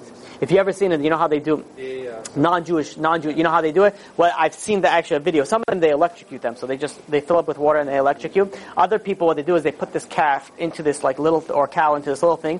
They choke it with its neck, and then there's a guy sitting with this electrocution drill on top of it, goes right on the head, and shocks it. The way that the Jewish people do it is that they take, there's ways that the knife, for example, can be chipped. Because if it's chipped, it's gonna, you ever see an ISIS video, what they do over there? You know how painful it is? That you slow. But they do it very sharp, that it has to go very quickly. One slit, and the way the animals have the arteries and the veins where they feel the connects to the nervous system is all in the front. That's why you slaughter specifically over there. So once you slaughter, the animal feels nothing instantly. Nothing. So it's in the most humane way possible. Now, why do we slaughter? Well, we're slaughtering on the thing. We're on the korban, on the temple. What we're saying is like, that really should be me, that animal. But I am giving this, I'm sacrificing this goat, this whatever it is that you're sacrificing in my stead. So when you look at that, you're like, okay, that blood, that should have been me. So what you're doing is this is causing you to change. You'd be like, oh my God, that should have been me. And now like, what did I do? I sinned. That's why I'm bringing the sacrifice. I messed up. That's why I'm doing it. So when you're fasting, you're sort of like, giving yourself over like, I messed up. I sinned. I need to fix myself. And you go and you fix yourself based on that. The whole point of the sacrifice in itself is not for the sacrifice. It's for the repentance that you're going to do. The whole point of the fast is not for the fast. It's for the repentance that you're going to do. Repentance is the bottom line of it. But to say which one is better to do, it's like, like there's certain things that it's like someone comes and asks you, what's better, heroin or cocaine? Like, I'm going to do one. I mean, okay, well, that there is technically an answer, but it's like which way you're going to kill yourself first. Like it's like there's different things. I'll give you an easy example, a very simple example. Someone lives very far away from the synagogue. On Shabbat, he's not able to go to the synagogue unless he drives. The only thing spiritual that he does is he goes there. He says the whole day there. His entire day learning from the second he gets it to the second he leaves. But he drives on Shabbat. Or he's going to sit at home and sleep all day on Shabbat. He should stay at home and sleep all day rather than go and drive to the synagogue. Because that's worth it for him to sit at home and not violate the Sabbath than to go and violate the Sabbath and learn all day and keep the Sabbath or whatever it is. Not permitted. Sleep. No, sleep. Oh, sleep? Yeah, of course it's permitted. Yes, on Shabbat, all Shabbat? I tell people in the beginning, you can't keep Shabbat, it's very difficult for you. As long as you're not violating it, that's already a big plus. Eventually, as you guys have it awesome because you have the Gorski Shul. That's like, there's like a meal there, people hang out there, people learn there. It's like a chill out situation. So you guys have the best. And by the way, it's starting over here also. They're starting to do it on this side also. You have both. Whoever you're close to, you have to be able to go to. Yeah, so you have Avenue S, Avenue C that you could go hang out with. This is a general rule. If somebody wants to become religious, I guess anybody's watching online, not part of this community, it's always easier to do it with somebody else. This way you have somebody else to help you out. And this way you can do it together. Because your family is very difficult to keep Shabbat when your families are watching TV while you're trying to keep Shabbat. The family are, are turning on, like walking around. It's very difficult. But if you have that's why, what do the guys do? They hang out in the shul all day. And they have a good time. So that's why it's much easier to do it with somebody else. So you give each other support, you're able to get through with it. And I guarantee you, this is also a guarantee because I asked this every single person, ask your cousin. Every single person. In the beginning, you think about it, I never keep Shabbat, it's very difficult to keep Shabbat. Just for the first few months. Eventually, you're already keeping it for how long? No. You broke it? We kept it before. We kept it? You're starting again. This new year, new you, exactly. and me. I want to, no, I always wanted to. I never. Is there anything else in the world? No, it's fine, it's fine. No, it's good, it's fine. Well, I did it. Now you have someone to do it with. No. Yeah, like, I did it with them. Those were my two. And you guys all broke it up together. No, I always wanted to. It's just, we never, I don't know how to explain. So let's do this. This would be worth it to me to coming tonight if you guys agree to this. Can you guys start trying from this coming Shabbat? This coming in? You could try it. Why not? What's difficult about it? I'm pretty embarrassed to say this without work. Well, you work on Shabbat? That's the thing. What do you work? College a whole week. What do you work in? I work in what's it called? Do you work in the mall? Cell phone store. A Jewish guy? Metro PCS. Yeah, you work at Metro PCS. For a Jewish guy. Israeli. Okay, so let me first tell you guys. That's why I can see why it's harder. You guys, first of all, let's start with you guys. You guys are okay? Yeah. Yeah? Right? I work also. You both, we're dealing with both to work. College on Saturday? No, but just there's so many homework that if I will not do it... So study without writing. Just read. Just read on Shabbat. Don't write on Shabbat. I mean, that's right. Yeah, but there's not really... There's like a paper. What? You gotta do. There's like most Okay, of what I'm doing. then maybe your guys all in the same boat. At least we got two. Two so far. Now we'll deal with the remainder. So people will work on Shabbat. If you work on Shabbat, you have to know something about the money that you're making. It's not going to be blessed money. Blood money. It's you think of it as blood money. It's not going to be blessed money, which means is the money that you're getting is not going to be money that's going to be beneficial for you. And what does it mean by blessed money? And I'll ask you. I've never spoke to you before. I never spoke to you. You guys are working. Are you able to save the money? Sometimes. Not what sometimes. Overall, so basically, are you having a savings from it, from the money that you're working on Shabbat? Like, do you see, or, and again, I may be wrong on this. I'm going out on a limb. Like sometimes you make X amount of money. You're like, where did all my money go? Like I don't understand it. I made so much money, and then at the end of the week, end of the month, I'm like, where did it all go? So I see you're nodding your head. there is money that's blessed and there's money that's cursed. The money that's blessed is money, and again, this could be if you steal. If you steal money, if you have a shady business, not blessed money. It's very important you want to have money that's blessed. You want to have money what's blessed money? Money that will be able to make you more money. And it doesn't mean you have people that work on Shabbat that are very wealthy. But look at their lives, and they have problems over here, and then they got to run to this medical thing. And then, so they made $1,000, let's say, on Shabbat. Let's say they made a nice amount of money, they made $1,000. 3 months down the line, 4 months down the line, all of a sudden they got to run to the hospital, and they have a deductible on this. What's the bill? $1,000. And they won't put the two and two together. But the money that comes in is just going to go out. The question is, how is it going to go out? It's never going to be like, okay, I'll have a good time. It's always something like whatever, you get gypped off on something, and you lose a little bit here, and a little bit here, and this is not going to be blessed, or you're going to buy something that's going to cause you a problem, and it's just things that are not going to go well for you. We said before earlier, Shabbat, we pray on Friday night, Kabbalat Shabbat ki hi mikor habracha, it is the source of blessing. The Shabbat, you keeping Shabbat, that is a source of your blessing. Now, if you go and you start, saying, I don't need that, I'm going to go deal with this, then God's going to be like, okay, let's see where it deals with you. You're going against God, you're not going to get out of it. And if I were to tell you, let's say, okay, you're working on Shabbat, but because of that, you're not going to make any money. Let's say you're supposed to make, $1,000 a month that you're making on Shabbat. When you get married, instead of it's going to be deducted $10,000 from your annual salary. Would you do it? Of course not, because it doesn't make any sense. Like, you'll end up losing the money. So it's not helpful for you at all. It's not going to give you any blessing. You're not going to get any enjoyment from it. Temporarily, maybe. In the long run, you're going to have to pay for it. Who wants to pay for it? Shabbat is one of the things that if you violate it, it's even if you do repentance on it, you still have to go through suffering. It's karet. There's 36 sins that if you violate, then you go. I'll tell you what is the other categories, like incest, relationship with siblings. That's what you're dealing with, the same category of Shabbat. This is why you have a lot of rabbis scream Shabbat a lot, because it's really important. It's really important. It's not important only for the next world. It's important for this world. It's going to give you a source of blessing. You're going to see a lot of blessing.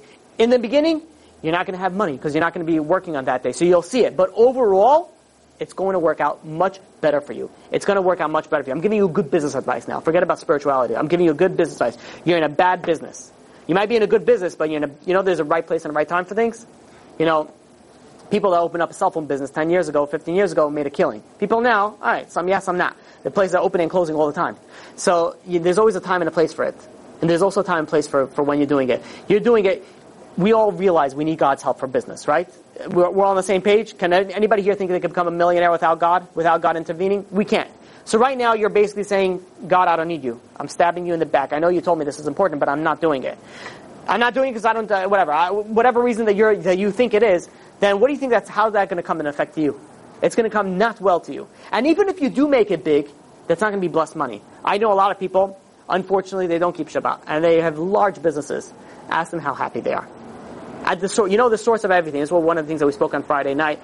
You do everything because this is unfortunate and fortunate. Everything that you do in your life, you do because of happiness. Happiness is your ultimate thing. Why do you want a lot of money? Because you can buy things. Why do you want to buy things? Because you think that's going to make you happier. Why do you want to get married? Because you like her. Why? Because you think she's going to make you happy. This is why people always say in love, I fell out of love. What do you fell out of love? Which means is she wasn't giving you what you felt that you wanted anymore. This is very selfish and a bad thing to do. But when you're going into something, generally we go into something that's going to bring us happiness.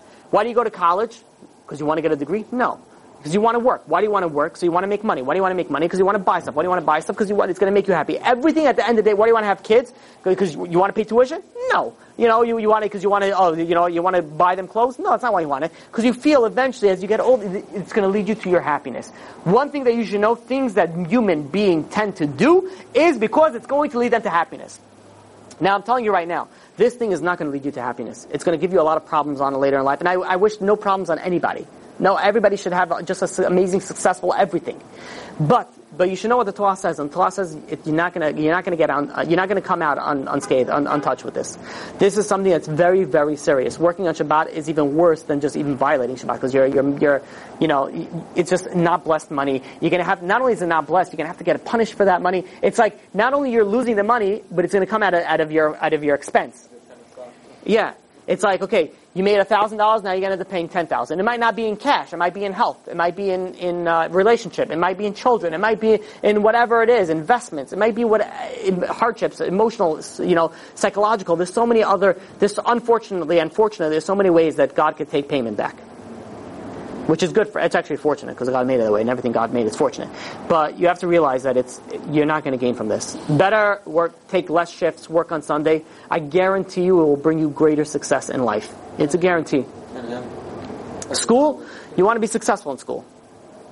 Don't you want to pass? You don't think you need God? Come on. Before every big test, what do you hear everybody tell everybody? Good luck. Thank you. Good luck. Yeah, everyone's wishing good luck. All of a sudden we're all like in patriots. We're like, I wish everybody good luck and to all a good night. You know, and like, are you kissed there? You kissed there? You think that? So like, good? Yeah, it doesn't matter. It doesn't mean anything. It doesn't, say to Yelim, it's going to do you a lot better. You need God's help for tests. I mean, sometimes you think about it, be like, sometimes you're like pure guessing. What are you going for in college, if you don't mind me asking? What do you want to go for? Oh, architect. Architect. Yeah. You need a lot of God's help, especially after you get the job, because that's you're talking about 5-6 years in schooling, and it's not easy. So you do a lot of math. You have a lot of what's it called, right? No. Yeah, like architecture. Right. So like you're going to need a lot of God's help. You think you're going to gain by not listening to God? You need to study. Read the book. I'm not saying this is what somebody should do. I'm talking about beginners and that. I'm not saying that. I'm not paskening halacha and things like that. For you, between me and you right now, right? If you need to go and let's say, so study, just don't write. Don't use the computer. Just read. You have to read. So read. You have to anyways memorize stuff for the tests. That's the thing that you do. From the second that I get Friday night to Saturday night, that's what you do. After Saturday night, you did all your preparation, then you can type up. A lot of stuff. Guarantee you'll see. You'll laptop. So like.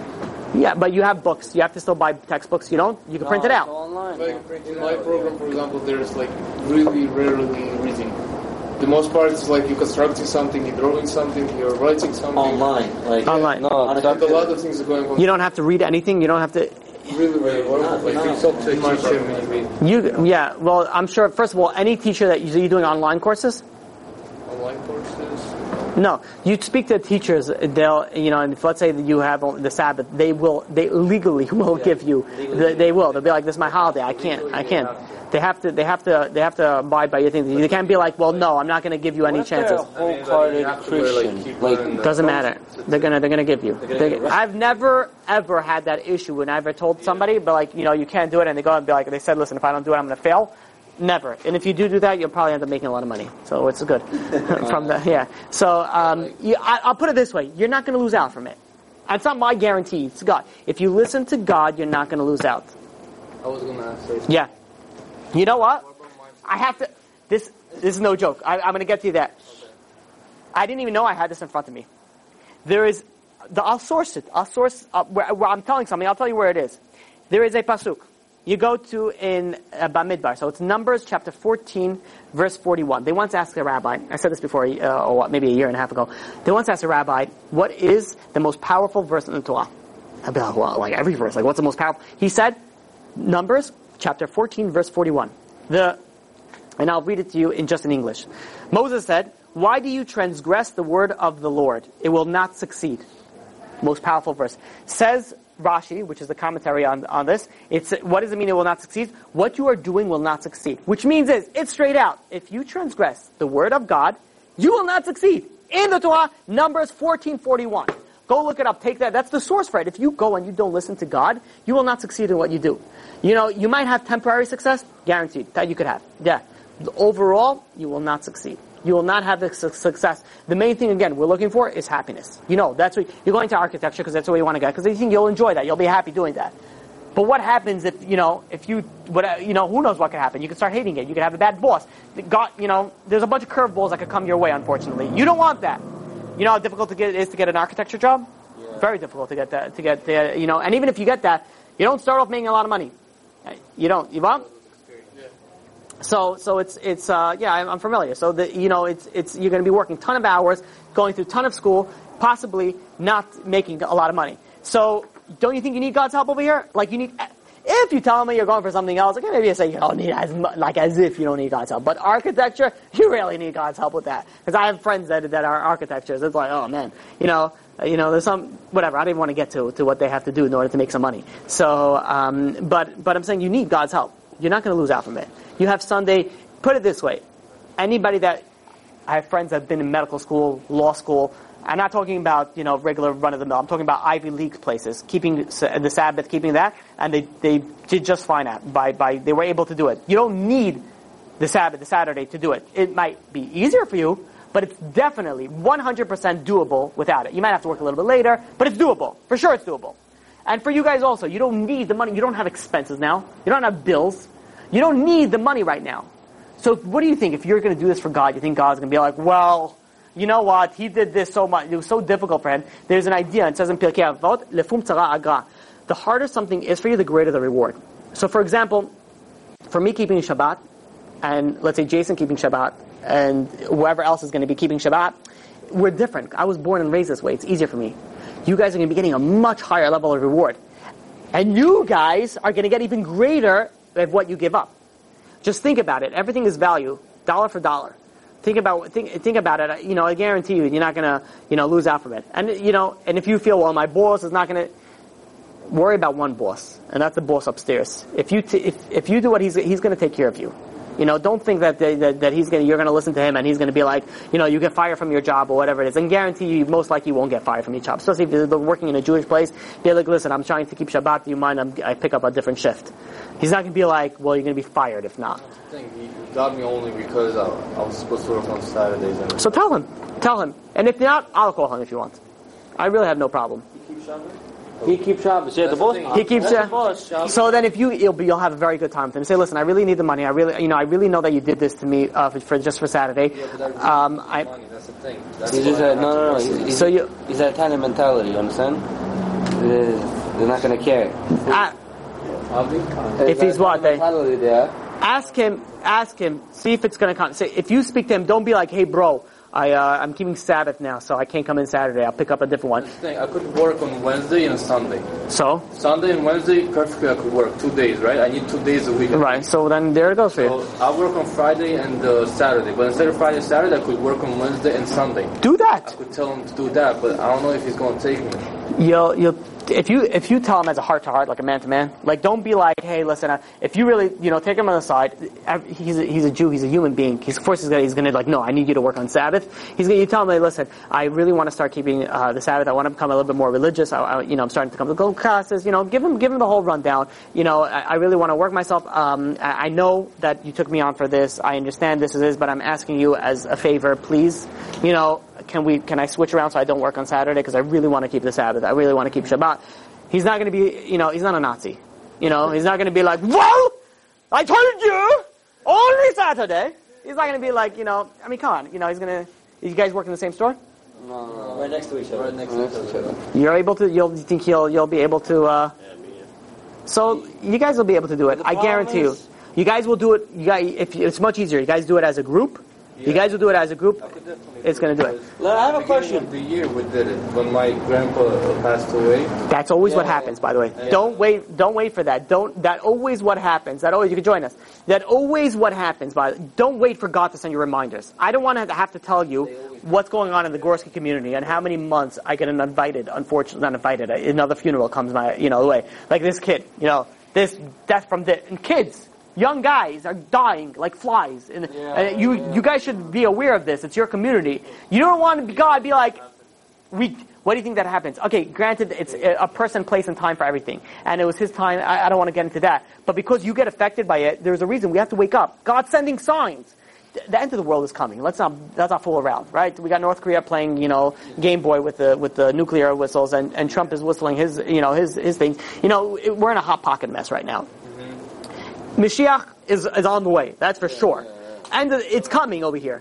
How much signs do you need from God to send you? Be like, okay, God, I get it. You don't want God to send you signs. God be like, I don't need signs. I get the point. I'm doing it.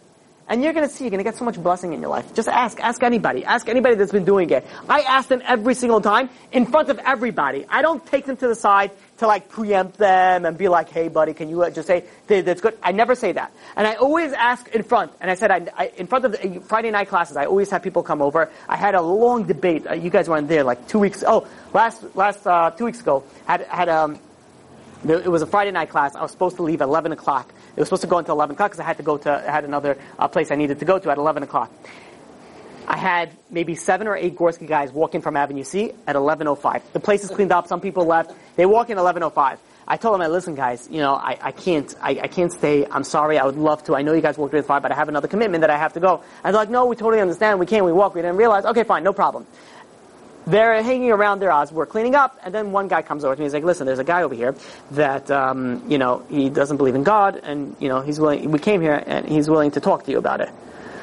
I'm like, everybody back to the table. I'm like, well, of course I'm gonna, this is why I'm gonna go, is there anything more important than that? Get somebody to believe in God? I could prove it to him. It's not so difficult. So from 11 to about 1 a.m., we sat there, and we proved to him, one after another. This is a class also that I want to do. I never got to do it online. I could prove that there's a God. I could prove to you that the Torah is legit. I could prove to you all these things with proofs, logically, scientifically, everything is provable. And this is what we did one after another. And we were having a debate back and forth. At the end of the thing, he came in not believing in God. Baruch Hashem, he told me. He said he left. He's going to ready start keeping a few Shabbatot. He says, for a few weeks, can you give me a few weeks? So he says, for a few weeks, I'll give you. For 2 hours that we were sitting with him, and not because it all is from God, all 100%. Please, I can't. And what is the point that I'm saying this? There was a group of 3-4 guys that were walking with him that started keeping Shabbat, and I went, and he was sitting. I remember he was sitting in your spot, but in my house. So whatever, you're that. And I went, and there was another guy sitting over here that was keeping Shabbat, and I said, I didn't speak to him beforehand, and I was just going to ask, do you enjoy it? Has your life been significantly improved or not? And I told him, I answer honestly. I don't want to influence it. If it's wrong, it's wrong. Answer honestly. And he says, no. He says, not only do I feel better as a person, he says, but I enjoy it now. He says, in the beginning it was hard. Yeah, it is hard because you're not used to it. In the beginning it's difficult. Yeah, it's difficult, of course. It finishes at 9. Yeah, 10 o'clock. It's difficult. I'm not saying it's not difficult. I understand that, but I tell him, I'm like, did you get enjoyed it? You have done it for a while, so you know. And he says, I enjoy it, it's fun, it's great. And I'm like, come on, do I need to even prove that? It's not like I'm causing you to fast. You escape everything. Yeah. You eat a good meal, you come Friday night to my house, you drink, you enjoy, you eat some stuff, you have a good time. You have a good time. Right? You can read though, right? You could read, yeah, you could. Whatever, yeah. It's like, novel. yeah, for now, yeah. What? Could you play guitar? Better not to. Well, you could do it, sleep, read, enjoy, you eat, you have a good time, you hang out. Again, what's better? It's better to sit and learn Torah, but we're not there yet. But we'll get there. You take steps. The first thing is, stop violating it. That's the number one. No phone, just put it. It's like creating a fire. There's many reasons for it, but the basic one is creating a fire. I had a conversation with a doctor on this once. 2 hours, this guy was making me sweat. A very intelligent guy. And no matter what proof I'm giving him, he's like, no. So I took out physics. Anything with, he's like, it's on fire. I'm like, okay. There's, the way it works with physics is that anything that's produced, any work that's done creates energy. Energy releases off heat, right? Even if you take LED lights or thing, it produces some sort of heat. Your phone, does it get hot? You're like, yeah, it does get hot. Even if it's on a minuscule level, it still gets hot. Even with all the technology now, just a little bit it gets hot. You're turning on. So even just that itself, you're creating heat. Heat is fire. You're already creating one of the. It's a violation of the thing. So besides that, you'll be thankful that you're able to disconnect from your phone. Well, why should you create fire though? One of the 39. So why do we have obligations on Sabbath? We have 39 obligations on the Sabbath that we cannot do, right? So one of the things. Why can't you carry? So let's do one by one. So first of all, carrying you can if there's an eruv. If there's a I don't know how to explain it. There's a way that you can carry inside a certain area. There's a way to do it that you can carry. Like a water bottle, like I'm saying. Yeah, like for example, let's say you go to Israel. Israel, in many communities, you could carry anywhere. Because there's certain things that you could do to make you that you're able to carry. In Brooklyn, there is this eruv. Most people don't hold of it. They don't agree with it. They say, no, it's not, but some people do hold of it. But let's start with fire. Why can you create a fire? So why can't we do anything? What's the point of Shabbat? Why do we gotta keep Shabbat? Why do we need to rest? Sunday. Why can't I? Why is it, and I'll give you an example like this. Turning on a light switch, violation of Shabbat. We're all in agreement with that? That makes sense, right? Driving a car, violation of Shabbat. What about if I take a table, 5 tables, weighing like 20 pounds each. So you're taking 100 pounds. And I'm moving it in my house, upstairs and downstairs. I'm sweating bullets. And I am working so hard. Did I violate Shabbat? Yes. No. No violation of Shabbat. Fire. I'm making your question stronger. That's on. Yeah. No, it's not complicated. I'll explain to you. It's very simple. I helped So, Sharon's father with the bags once. Yeah, remember. And he told me, you're not allowed to carry. But I looked at him. outside, you're not allowed to carry. No. It was inside the building. But I explained to him like this. We were Shabbat. My dad came in front of my house, right there next to the building. Yeah. And he's like, "Can you bring this bag over to the house?" And I start thinking, am I not supposed to carry or am I supposed to carry? This is why, by the way. I Right. can't say no to my dad. Right. So it's like, No, So- but in my sense, it's like I'm showing. By the way, sense of before you respect. get to that, I just want to address that. If your parent tells you to violate the Torah, this you weren't sure and it wasn't whatever, but if your parent, if your parent tells you, I want you to go to McDonald's and eat, you're not allowed to listen to your God, to your father. You have to listen to God. You can't, you cannot violate, your father doesn't come before God. So you say, yeah. You say, no. Sorry, respectfully, obviously. Can you go back on Like, no, son. What? the carrying thing? Yeah, let me start with the fire, and then you'll understand where everything, and then everything will fall into place. You'll understand everything. So why can't we do these things? Like, why does God care? Like, what is the point of Shabbat even? Like, why do we gotta keep Shabbat? So let us rest Friday night. Why do we gotta do a whole day? So the reason is because God created the world in 6 days. Rested the seventh day.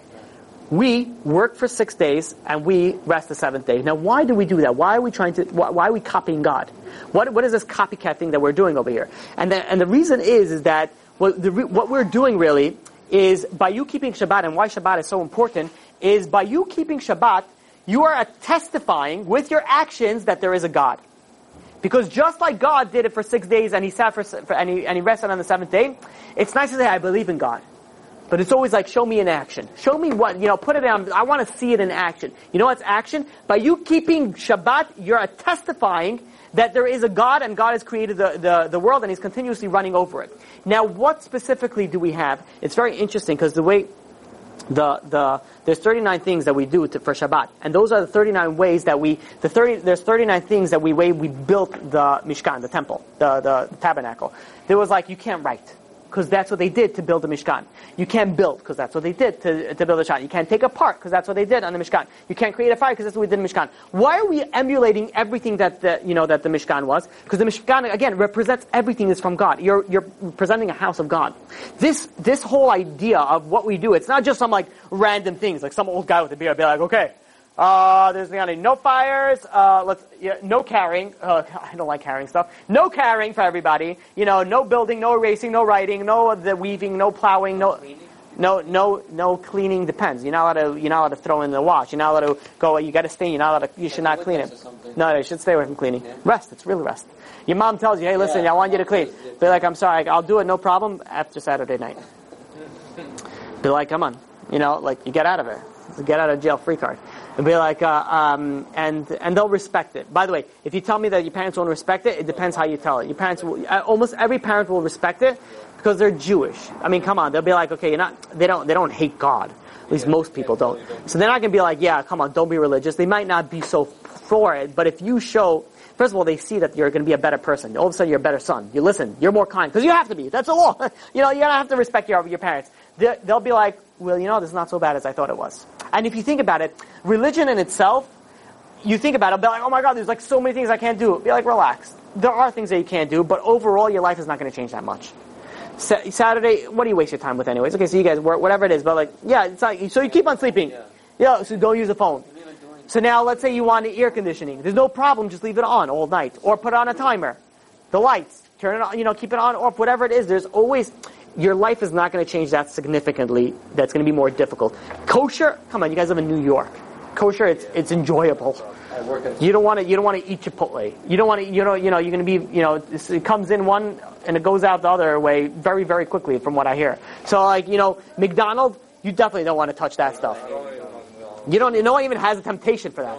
Schnitzy, yeah. Oh, that's your word. So yeah, the food there is cleaner. Even you go to the dirtiest restaurant. You go to the dirtiest Jewish restaurant, it's cleaner than the nicest because the meat is cut better. Everything is done in a much cleaner way. There are some non-Jews that eat kosher because it's healthier. It's like organic. It's like, like organic face. It's like a kosher face. Like, people tell me, I only buy kosher meat. I'm like, you don't need to. But like, no. I can taste the difference. Yeah. I don't, it's healthier. Especially the chicken. Yeah. You do pay a few dollars extra. You do pay a few dollars extra, but it's a few dollars. But No, it's not. I've seen prices. I've price checked it. You buy, let's say, chicken cutlets, like it's a few dollars extra.